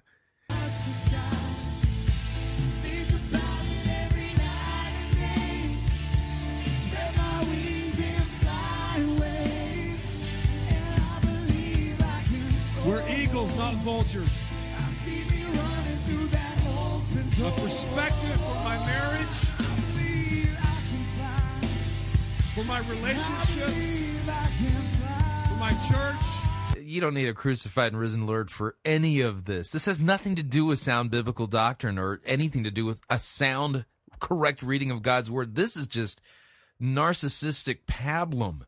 For my family, for my habits, God, we want to fly. How about repent and be forgiven by the shed blood of Jesus Christ on the cross? And soar as you give us the strength to be your people for this generation. We know time is slipping into the future, and the time is now to say, God, awaken the eagle in me. Oh,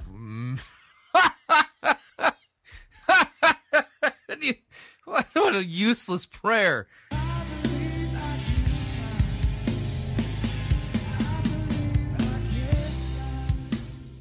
All right, so that was Ed Young and his turkey sermon that was masquerading as some kind of a Bible eagle sermon. What a tragedy. What a train wreck. Oh, man. Pray for the folks out there at Fellowship. They're not being taught God's word correctly. They're not hearing about their great God and Savior. They're basically being taught to pray, God, awaken the eagle within me. Like that has any meaning whatsoever. What? I mean, what? Oh, man. Yeah, that's right. You got to be careful of those buzzards as well as the turkeys masquerading as eagles from the stage there at so-called churches. Sad. Absolutely sad. So what'd you think?